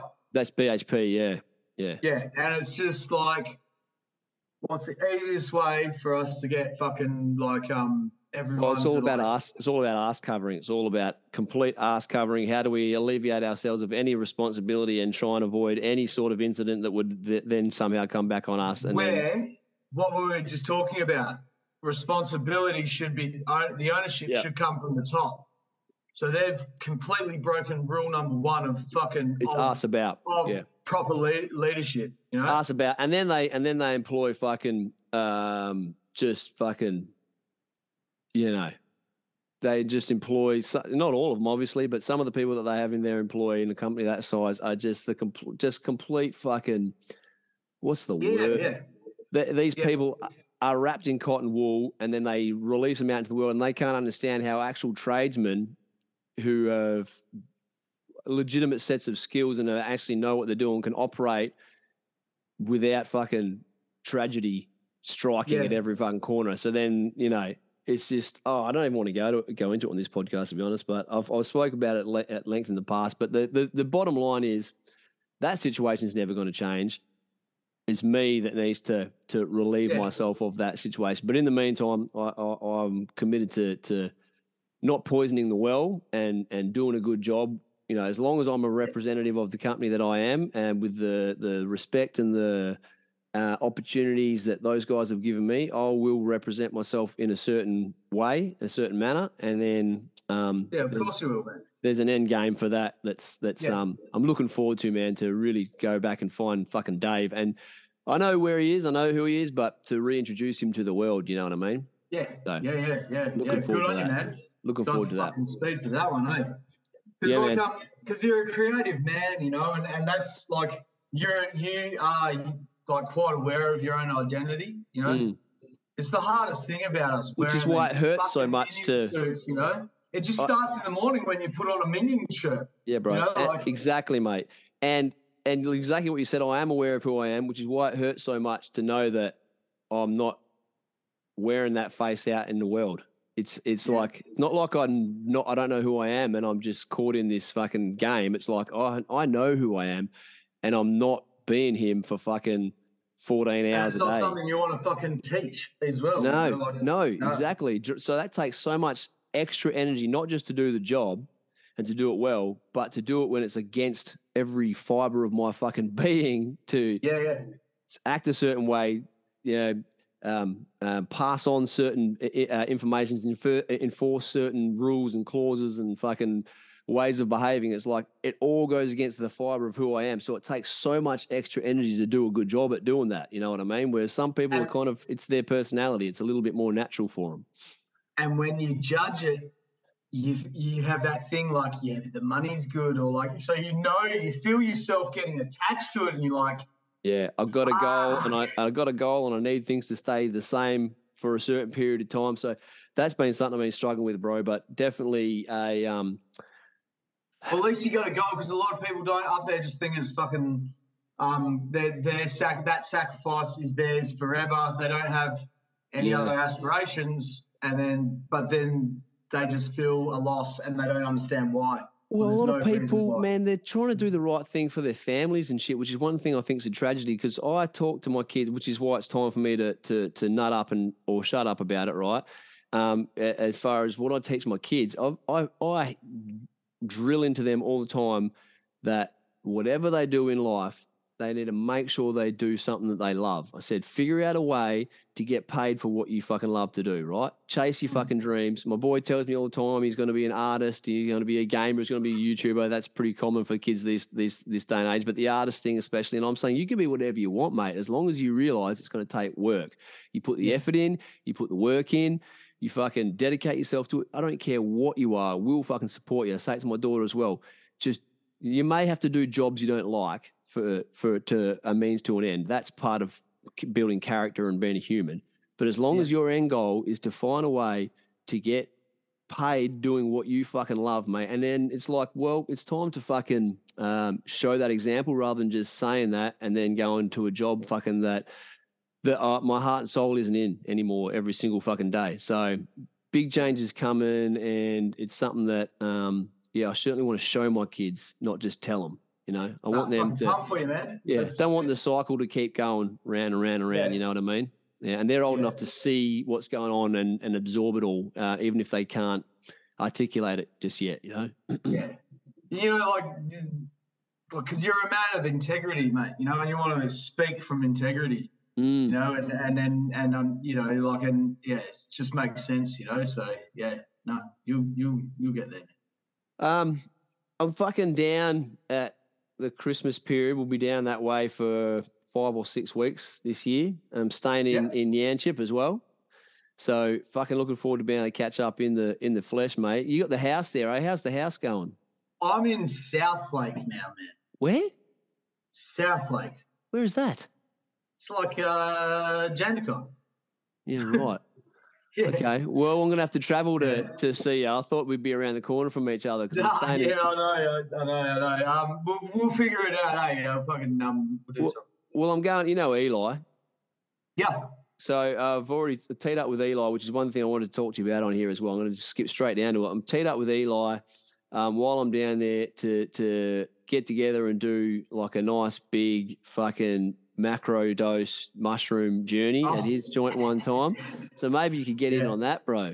Okay. Yeah. I'd love to. Yeah. Because I want to do it properly, like set and setting. You know, not drink piss. Like do it about the actual journey. You know, and fucking go deep on it. So that's something I've been interested in doing for a while. Obviously, been playing around with the microdose over the last year. You know, I got that hook up. And I really was actually hoping that would be for Ems. I was trying to get her to get involved in that, and that never sort of eventuated, even though the attitude towards it is probably a lot more receptive than it was. Taking the actual plunge hasn't happened yet. So I ended up taking all those capsules myself, and I started real soft, just having a couple here and there, and didn't really feel anything. But I was thinking, well, you know, it's good for the pathways in the brain, blah blah blah. And then the last month or two, on the weekends, I started going a bit deeper and dropping 3 or 4, and sort of trying to find out where that point was, where I could kind of feel it and get something out of it without being, you know, high. And I think I finally hit that point near the end there. It was great for podcasting, you know, just would get this energy and this vibe about me. I was feeling really good. And so I'm definitely looking to get a bit of a supply as well to try and continue that journey next year as well, and keen for a big macro dose over the Chrissy break as well. Yeah. Well, I'm in the same boat. Like I've got a few little fucking like obviously I just want to heal from a bunch of this shit that I've been going through, and continue to like kind of I've got to go through a bit of a refocusing process maybe tomorrow, where I start to jot down visualize my kingdom again, you know, and what I need in it and everything like that, because I feel a little disconnected from my previous vision. And I just want to I'm in a state of soul searching and stuff like that, you know. So good for a reset. I've only ever done mushrooms a couple of times, and it was in Bali, and it was like in a party vibe.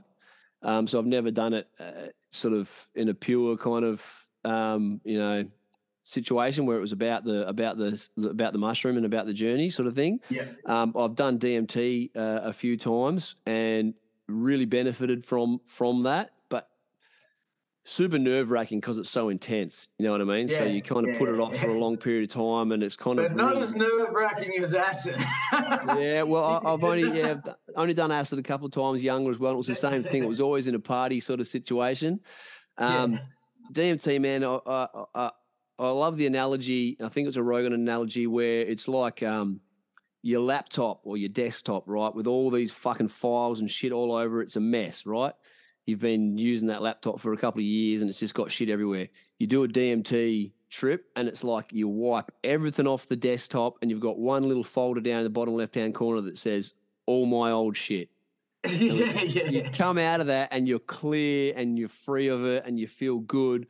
And then slowly but surely you go back and start opening up that folder and start clicking out some of those folders again and filling up the desktop. That's what I get from DMT, and I'm hoping to get something similar from mushrooms, but maybe in a less abrasive sort of way, because it really is like, fucking hell, it's terrifying doing DMT. You feel like your soul, everything's going to be obliterated, like scrubbed from the face of the earth sometimes. You know, it's like I've had out of body experience on DMT.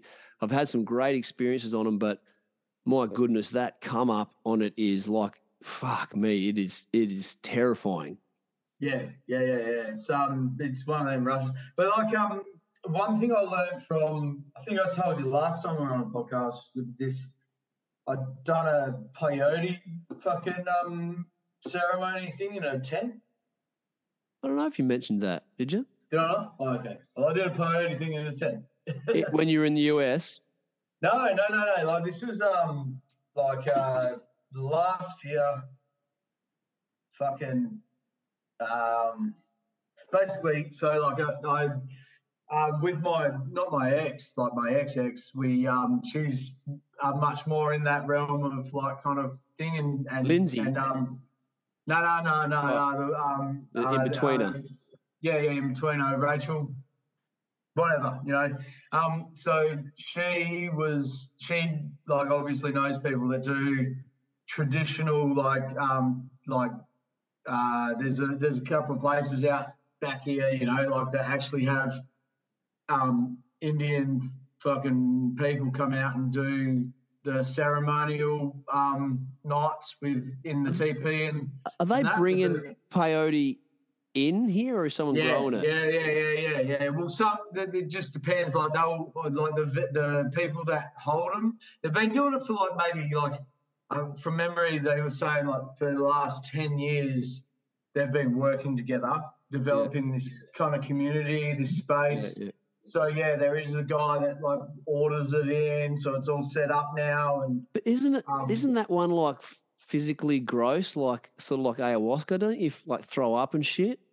It's it can be pretty fucking. It's pretty real. It's bitter. It's pretty bitter, you know. Like it's Yeah. See, I don't think I'm interested in that, eh? Yeah. Feeling. Ayahuasca. I'm not especially because like part of the ceremony you're with like 20 other people. Yeah. You know, but continue. So you did the peyote ceremony. What was that like? What's the experience? So this is what I was leading to, is that I think scene setting and ceremony is like really important if you're really searching for something like. And it doesn't have to be a fucking like traditional. You don't have to be like, I flew in fucking what you up to. Doesn't have to be wanky. Yeah. It doesn't have to be anything like that. You just have to like intention. Maybe set out intention and a clear design of like how you want the night to go, and it has to be like prayer and you know, it doesn't have to be prayer like anything but you wouldn't have known many of these people that you did this ceremony with, eh? So they were kind of. No. So was that surely that affects your experience, eh? Like when I do this mushroom journey, I that's why I'm saying I'd love to do it with yourself and the likes of Eli, like really just guys that I feel fucking at home with. I want to feel safe and comfortable, you know what I mean? That's got to affect the journey a bit, being with, what was it, a group of random people? Like, so even before the journey started, I got kind of I pissed Rach off because my insecurities kicked in back then, you know, like so I was like, if these cunts are like, if I have to sit around a bunch of like, fucking pretentious, fucking, pretentious. Yeah, that's right, you know, and it was wrong, you know, like I shouldn't have been like that, you know, but it was my whole like, it was my own bullshit anyway. But when we got there and that, you know, obviously, it was like really set up really nice, and it was a fucking legit TP and where Out the back of Jarradale. Okay. So out in the bush somewhere. Out in the bush, yep. You get there, there's a fucking mad TP set up, this thing.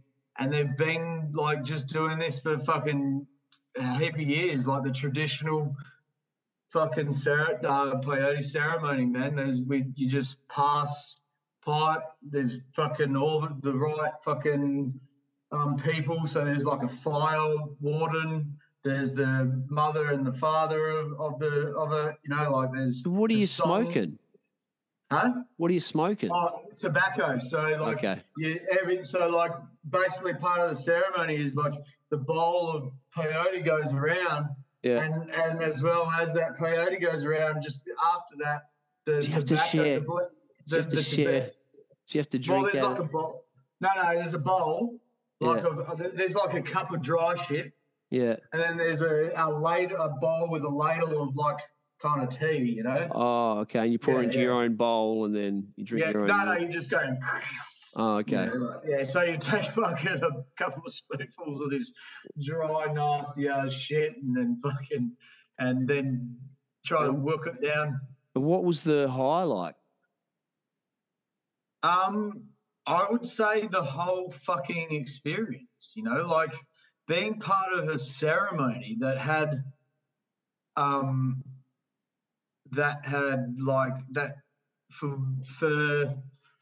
that took me on a journey, right? You know, I probably could have got higher, but you know, like I probably could have got higher, but I was just being aware of my own like kind of self, you know, like and just and not fully surrendering to the experience. No, I just didn't think I needed to though, you know, like at that time. I feel like and that was fine because I got because there wasn't a problem, you know, like it was like I got pretty fucking high, man, you know, like met some fucking cool people and that. But that I think the highlight was really understanding like the power of ceremony. Yeah, right. Set and setting. But is it like visions and stuff or is it like Yeah. Like so with peyotes, for me it was more like at that point, like the way I was like because there's chanting, so like you're going around and you're singing peyote songs and you can fucking get them on Spotify and that and they work, man. Sometimes I put them on and I'll just listen to them, you know, if I want to get into a different mind space or if we want to do a cleanse or something like that, like with no drugs or anything like that, I'll just put them on. But yeah, they're like because the fella I've done DMT with, like he was right into it. He actually harvested the DMT and everything. So he got the acacia plants that I think they're down from near Geraldton somewhere, and then he brought them back, grew his own. He harvested the bark and then he grew some of his own and then harvested his own off his own trees. And an older dude, and I'd go to his house and do some DMT with him there, and he'd put on the chanting and stuff, which would have been from an ayahuasca ceremony. Yeah, and felt really safe and comfortable with him there. And I think the first time I did it, I didn't know what to expect. That's when I had the out of body experience. I remember smoking it, sitting in the floor on the shed at his house, and then smoking it, and all of a sudden being like, and him and my other mate who was there at the time, once they saw that it kicked in and I worked, they like looked at each other and nodded and hopped up and walked out the room and left me in there on my own, which was good because I wanted to, you know, didn't want to have people looking at me. And then I remember floating up above my body and looking down at myself sitting on the floor, could see my arms and hands and legs, and looking down at myself on the floor. And I remember hovering above my body and looking around and thinking, holy fuck, I could go anywhere in the universe right now.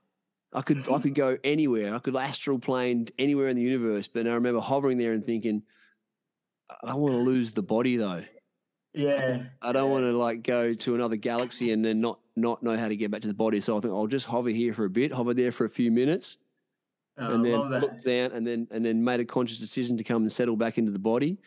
That was cool. And then the second time I did it, I did everything with my eyes open, and I was sitting out in his yard at this time, and I remember looking around and seeing he has got a great yard, a great garden, seeing all the colours, and he had the chants like the chants going on from the ayahuasca type ceremonies, and that was really helping me get into the mood and the groove and looking around. And that was more just like I got something at the end of it, but during the trip it was really just about beautiful colors and like and the visuals. And then the third time I did it, he goes, "Close your eyes, man. It's like close your eyes. That's when you really get the most out of it." I remember closing my eyes and just seeing the full kaleidoscope thing going on. And I remember it was funny because there was like imagine a kaleidoscope spinning around this center sort of pole, and the center pole was like a white flame. And I remember it spinning around and seeing all these things from my life happen in kaleidoscopic type graphic, and there was good things and bad things. And I just remember this little flame in the middle that are all centered around. And then I remember coming out of that trip and thinking, oh, that flame was me at my core, and there were some bad things that happened in and around it. But I remembered thinking, well, that flame's you. And I know that like I didn't have a bad trip because I knew after that trip that I was like, as many faults and flaws that I have, I was like, oh, you're good at your core, man. Like you do bad things happen.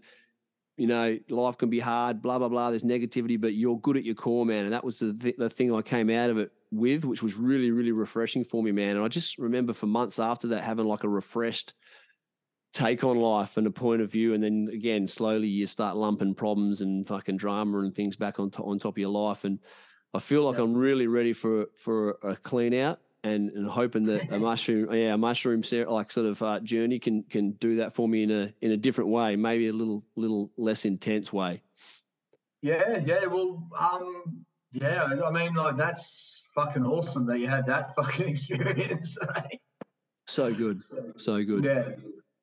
It just so I reckon seeing setting ceremony like that's it's all really important, you know, like and yeah, because like that peyote thing, like there was a bunch of things that like I was unaware, we were going to be part of and stuff like that. There was like this flower ceremony in that where like there was like a couple that were chosen to bless two beings with the flower ceremony. And man, I just started fucking crying during that, like, because like you like get bound, like you're bound there with your partner, and they fucking bless you with these flowers. What do you mean bound? Energy, like bound with these like ropes, and then it's your like your hand to their hand or something. Yeah, but you're on your knees in front, in the like basically the center of the teepee, where all night you've been just like there's just been energy like flowing around, and then there's a fire in the middle, and like and then but you close your eyes and then you got these visuals and shit, and you can just feel like this love falling all over you and encapsulating both of you, and like and then it flowing through the teepee in a certain way and getting mixed up in the flame and then fucking dispersing around everyone. And it's, you know, as weird as all that sounds to me, I don't know if I'd like the being bound and the whole ceremony and the random people and all that sort of thing. It still highlights the fact that like the ancient cultures that have done this shit for thousands of years, like they knew something, they knew what they were doing, right? Like you get a positive experience out of it. It helps people like really take stock of who they are in the world and what they're doing, like the impact they're making. And you come out of it, good or bad trip, you come out of it with a better, cleaner perspective. And we just don't have that. Again, we don't have an ascension or coming of age ceremony in our culture. And we don't have these moments where we sit back and completely, what it comes down to, I guess, is dissolving our ego and looking at the world without the ego, which is exactly what DMT does, man. Which is why it's so intense, because it doesn't gently wipe your ego away and let you see through a new lens. It obliterates your fucking ego, which is why you feel like you're dying, because we're so bound to our ego, right? Like we are bound to it. We look at life through the lens of our ego, which is what you need to survive, right? You can't walk around the world going, wow, it's all love and beautiful colors, and because you walk in front of a bus and get killed, or you won't have a job, you won't be able to have relationships. But we look at everything through, and to have that completely obliterated and washed away feels like you're dying, and then you come out the other side and the ego is not there, and you look at the world completely fucking differently. And the perspective it leaves you with is fucking, I think a lot more people in the world could do with those experiences every now and then. Yeah, well, like when I started explaining my experience with it, I started with a very specific point, and that is my objection or like my own self getting in the way of the whole experience before we'd even gone, by like judging the situation that I'd be in, you know. Yeah. And if you had told me that I'd be in front of the TP on my knees next to fucking Rachel with a fucking thing and crying while like fucking these two nominated fucking people like douse us with these flowers, you know, and I'd be totally into it. You know? Yeah. Again, looking at that, assessing that through the lens with your ego intact, you just can't imagine being into it or how it would be fucking beneficial. It looks so like it looks silly, ridiculous to you. Dumb. Yeah, it looks dumb. But then when that ego's gone, you experience it rather than thinking about it or seeing it or hearing about it from someone else, and that's when you get the benefit out of it, eh? Yeah. That ego needs to that needs to go to bed every now and then. That's the challenge you got when you take it the slow route, right? You know, it's like you've got the ability for you to fucking challenge it. Then that's when your bad trips start happening. Yeah, when you fight it, you can't let go. Yeah, or there's a trigger, like it gets fucking like jammed up on some sort of like piece. So again, I've only done it a couple of times in Bali and it was more of a party thing. So what's the come up off like a big dose of mushrooms like? Is it intense or does it happen? Probably need a shit, you know, I imagine. Yeah, the old shit, that's standard. Yeah, that'll have to be around. I think it just like I've had a few big doses, man, and it's just never really had a problem with it. It's people seem to it's usually you just take it, and then all of a sudden you start to do the thing, and then you got to go poo, and then you start to get really high while you're having shit, and then you come out, and everybody else is like, nah. So it doesn't have that same sort of fear attached to it like some, like, you know, again, for me, like that DMT does. It's terrifying going into a DMT trip. Definitely not. Nah. That's good. I actually haven't had a bad mushy trip, I don't think. Yeah. Probably had like a bad night maybe on the mushies or whatever, but like not a bad mushy trip. You know? Yeah. It seems to be the one that a lot of people tend to lean towards as maybe one of the more. Yeah, it's a lot more manageable, I think. You know, like which is strange because like the doses can be just like all over the show. You know, you can end up with like I've definitely had mushy trips where I end up with like gas. You know, that's hard to deal with if you're just trying to relax, but you're around people and you're just like poppy, farty, you know, but you don't know if it's going to be diarrhea, but then like. Yeah, right. Well, I guess that a lot of that comes down to what you're putting in the 12 or so hours beforehand, eh? Yeah, that's right, yeah. Which is why I really wanted to plan it out this time and you know, just eat nice and clean, drink water, go there with the right intention, and again, in a place I'm comfortable with, people I'm comfortable around, and fucking try and get the most out of it. Yeah, you know, like man, I'm no shaman, mate. So. Yeah. I'm not looking for a shaman, I'm just there looking for some a comfortable setting. Yeah. Well, same, you know, like, but I think like if you just start with an intention, you know, some people can, you know, like I like to take mushrooms if I want to go and have a party. You know, like if that's your intention. It's the same, man, like that we do these morning rituals in the morning that G us up for the morning. It's a tool that I've been taught on how to like access my higher levels, you know, like during the day. You're not sunning your arsehole in the backyard or anything, are you? No, not quite. No. I just like sun a certain crystal out there in the moon. And then in the morning, I just pop it in my bot, you know? Yeah, right. Bit easier that way. Yeah, shelve it and it just like, you know. Expands the sunlight out, yeah. Yeah, that's right. But the problem is I got to shit into a colander every day. Otherwise, I got to buy a new crystal. Yeah, that would be a hassle. Yeah. But, no, so fucking these rituals, right? So they you know, like you get in the morning and we do these. You do a ritual that kind of focuses your intention, who you want to be in the morning, right? Mm-hmm. And what have you got, like a mantra or something, or so breath work and stuff? Or so I'll start with like the start, right? So like we've already done. Getting to this stage, I've already done some like focusing, some visualization on like who I want to be, what I want to achieve, what I want in my kingdom, and then each morning we do like a morning ritual, warriors morning ritual, where you use the feeling of gratefulness. So we have some like stepping stones to get us into a gratefulness state, you know, like it's meditational state.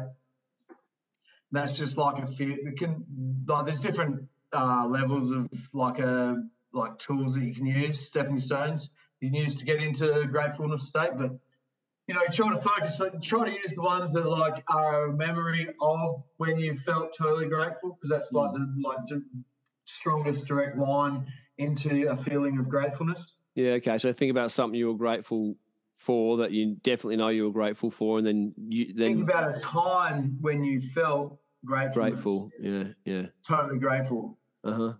Yeah. Yeah, right. Because a thing can have attachments. Like if I go, I'm grateful for my partner because she, then you also your mind can do sneaky fucking bullshit things in your subconscious and go, yeah, but I've got to make sure I do this for her. And, so attaching, when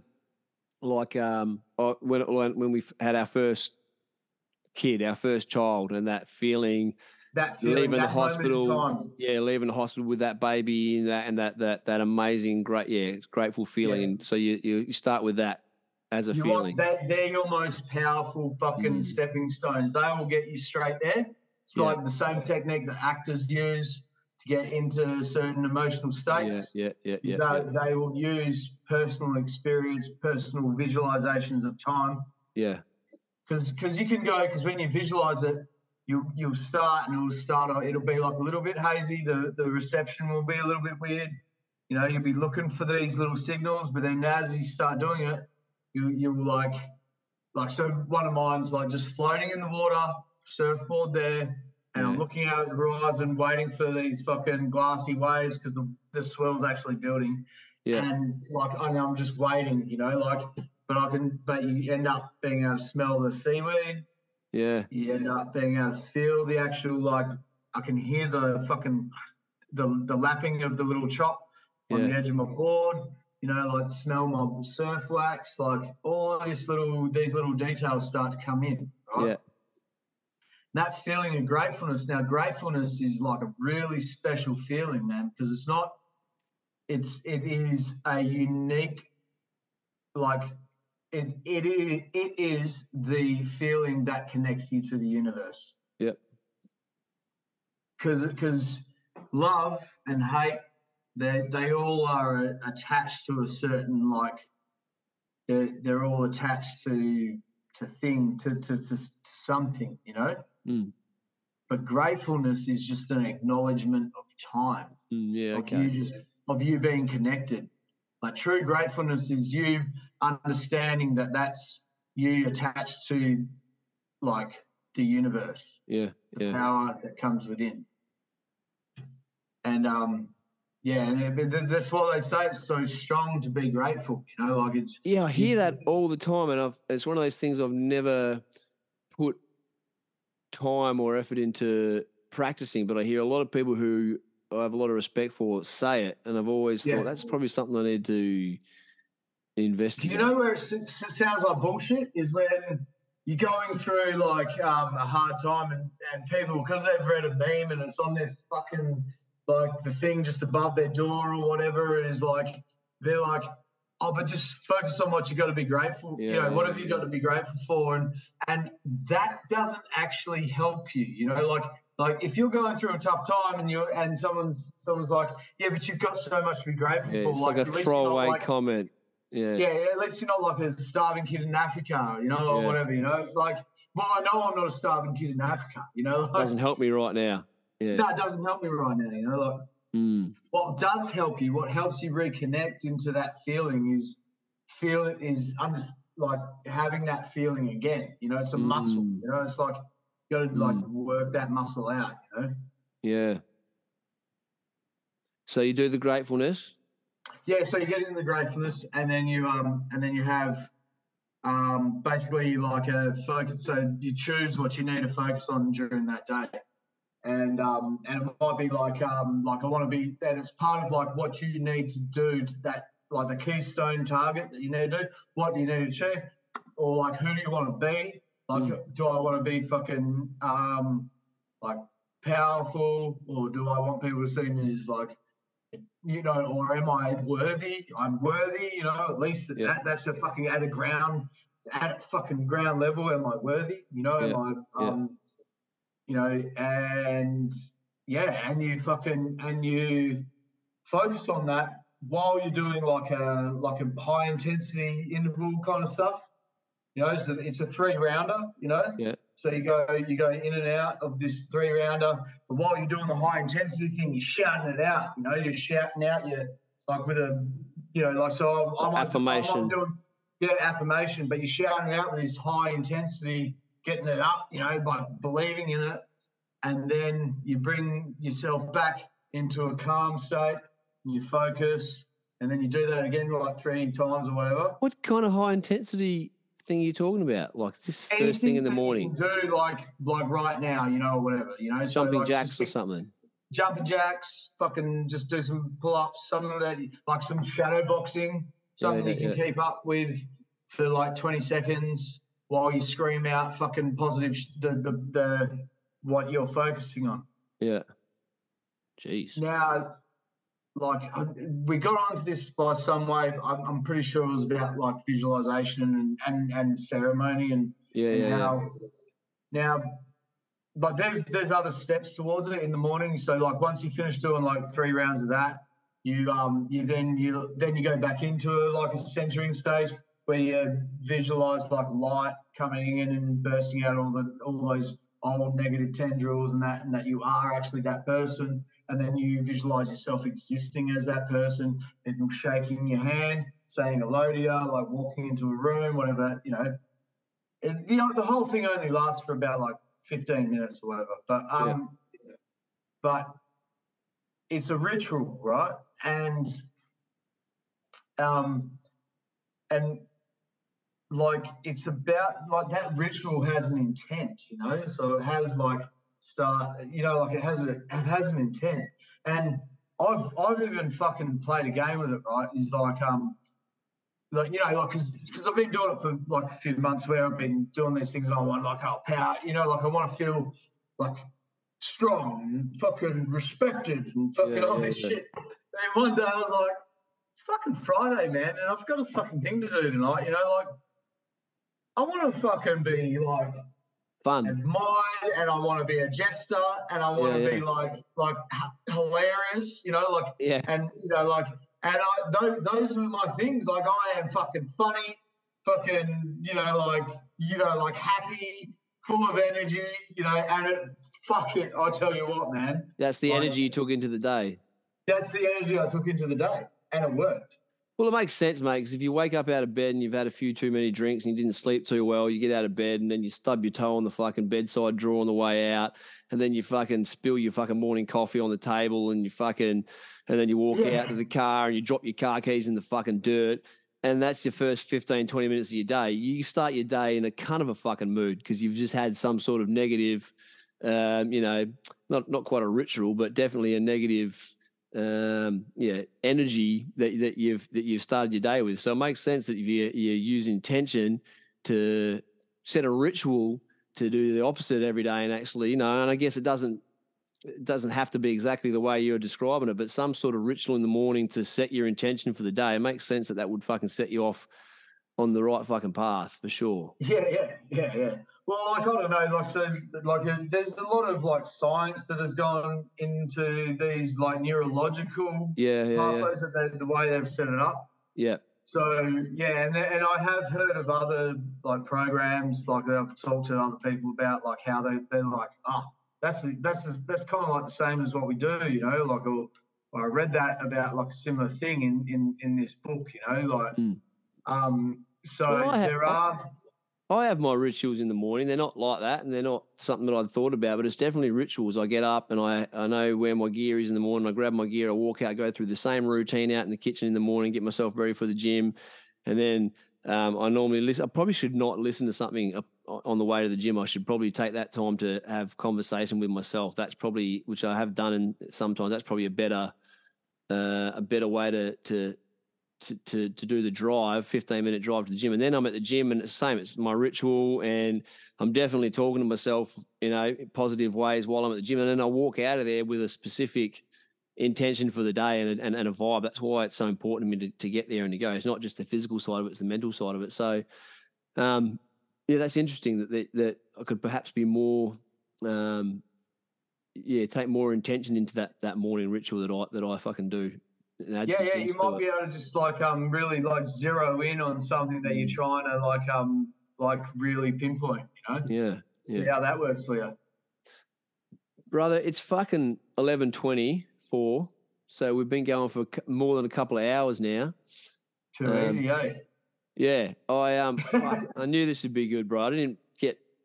I didn't go through hardly anything on my fucking list there, and I sort of knew it would be like that, but I just didn't want us to have any stalls, so I write shit down, and then if we cover some of that stuff, it's just a fucking bonus. Otherwise, it's just a good yarn, mate. And you probably would have heard Jocko Willink quote some general about like the best plans fall to pieces when it hits first contact. That's it, brother. I can't recommend that book of his more enough either. That and No More Mr. Nice Guy, another fucking great one. I'll grab a recommendation off you while we're at it, if you got any. Oh, recommendation. Fuck, you have fucking got me on thing. I don't know, man. Text it through to me later. You've done your Brandon Sanderson stuff with the old Some of those, yeah. But I'm probably looking for like a non-fiction. Text something through to me. I like to always get some new book ideas. I haven't been doing a lot of non-fiction because like kind of with this been course, in that fantasy world. So the course is like at the start of it when I first started it, I was having a bit of a struggle with the course content and like doing the units and that. And Ricky, he's a fucking legend. Ricky, the creator of it, we were having a Zoom thing, and I was like feeling all upset about it, and he goes, all right, so have you got? He goes, how much driving do you do a day? And I'm like, I'm doing about an hour and a half a day, And he's like, so what do you listen to while you drive? And I'm like, so I think like, I listen to Human or like a fucking some book that's like trying to get me like on things. He's like, he goes, are you ready? He goes, you know how we roll, all right? You ready for the fucking tough love? Are you ready for this? Because they roll on like not bullshitting you, or anything like that.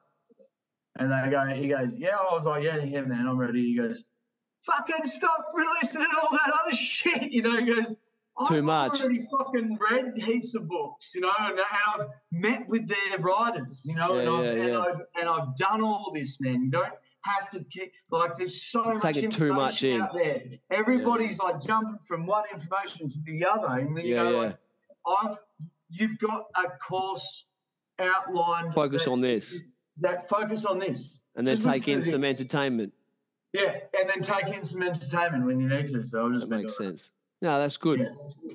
Because that's the biggest problem with the informational overload. Is like everyone's jumping from fucking, I'll do ice baths, I'll do saunas, I'll do fucking things. Yeah. But when do I do them? And fucking this protocol, that protocol. So much good information out there. Weeks, so much good information out there that you can get, overwhelmed with where to start and what to do, and you can get what's it called, analysis paralysis, where you're just thinking about the best way to do things and not actually taking action. So that makes a lot of sense. Or taking so many actions, none of it fucking is measurable or understandable. Not committing to any. You don't even know what's working. Well, I've been guilty of that. So. Yeah, same. yeah. Brother, well, far out. We did a bit over a couple of hours, mate. I'm down at the Christmas period, more than super keen to make some time and catch up, bro, in the flesh. It would be fucking rad. Again, I'm sorry to hear about the breakup, mate, but I'm sure you'll get through the other side and land on your feet, man. So, great fucking talking to you. Cool, man. I love you. I love your family. Tell them I said hello. We will do, and love you as well, brother. I love chatting to you, mate. That was episode number 166. For reference, just so you know, I brought it in because I use this app that's got unlicensed music I use for all my intro songs now. I brought it in with like a punk style song because listening to today, they dropped yesterday the new Blink-182 album with Tom DeLonge back for the first time in 10 years. Old Tom DeLonge's back for the first time in like over a decade. So that was my gym album this morning. I thought, I've been listening to a lot of country lately. Chris Stapleton and Zach Bryan and even Jelly Roll. Fucking absolutely loving that shit. But a bit of punk this morning. So, yeah, bro. So that's what I brought the song in with. It's called On the Flip Side. Episode number 166, mate. It's been an absolute ball. We finally got it off the ground after an hour of fucking around and had a good bloody yarn. So super stoked to catch up with you again, brother. Cool, man. Fucking love yous. Love you, brother. Can't wait to see yous. Couple of months. Hey, man, thanks for the fucking conversation. I really needed it in my life. Same, man. Same. Yeah, those deep dives and all those topics that otherwise just rattle around in my fucking head, mate. So I appreciate it. It's good. All right, brother. All right, brother. Take it easy. I will catch you end of the year. See you, cuz.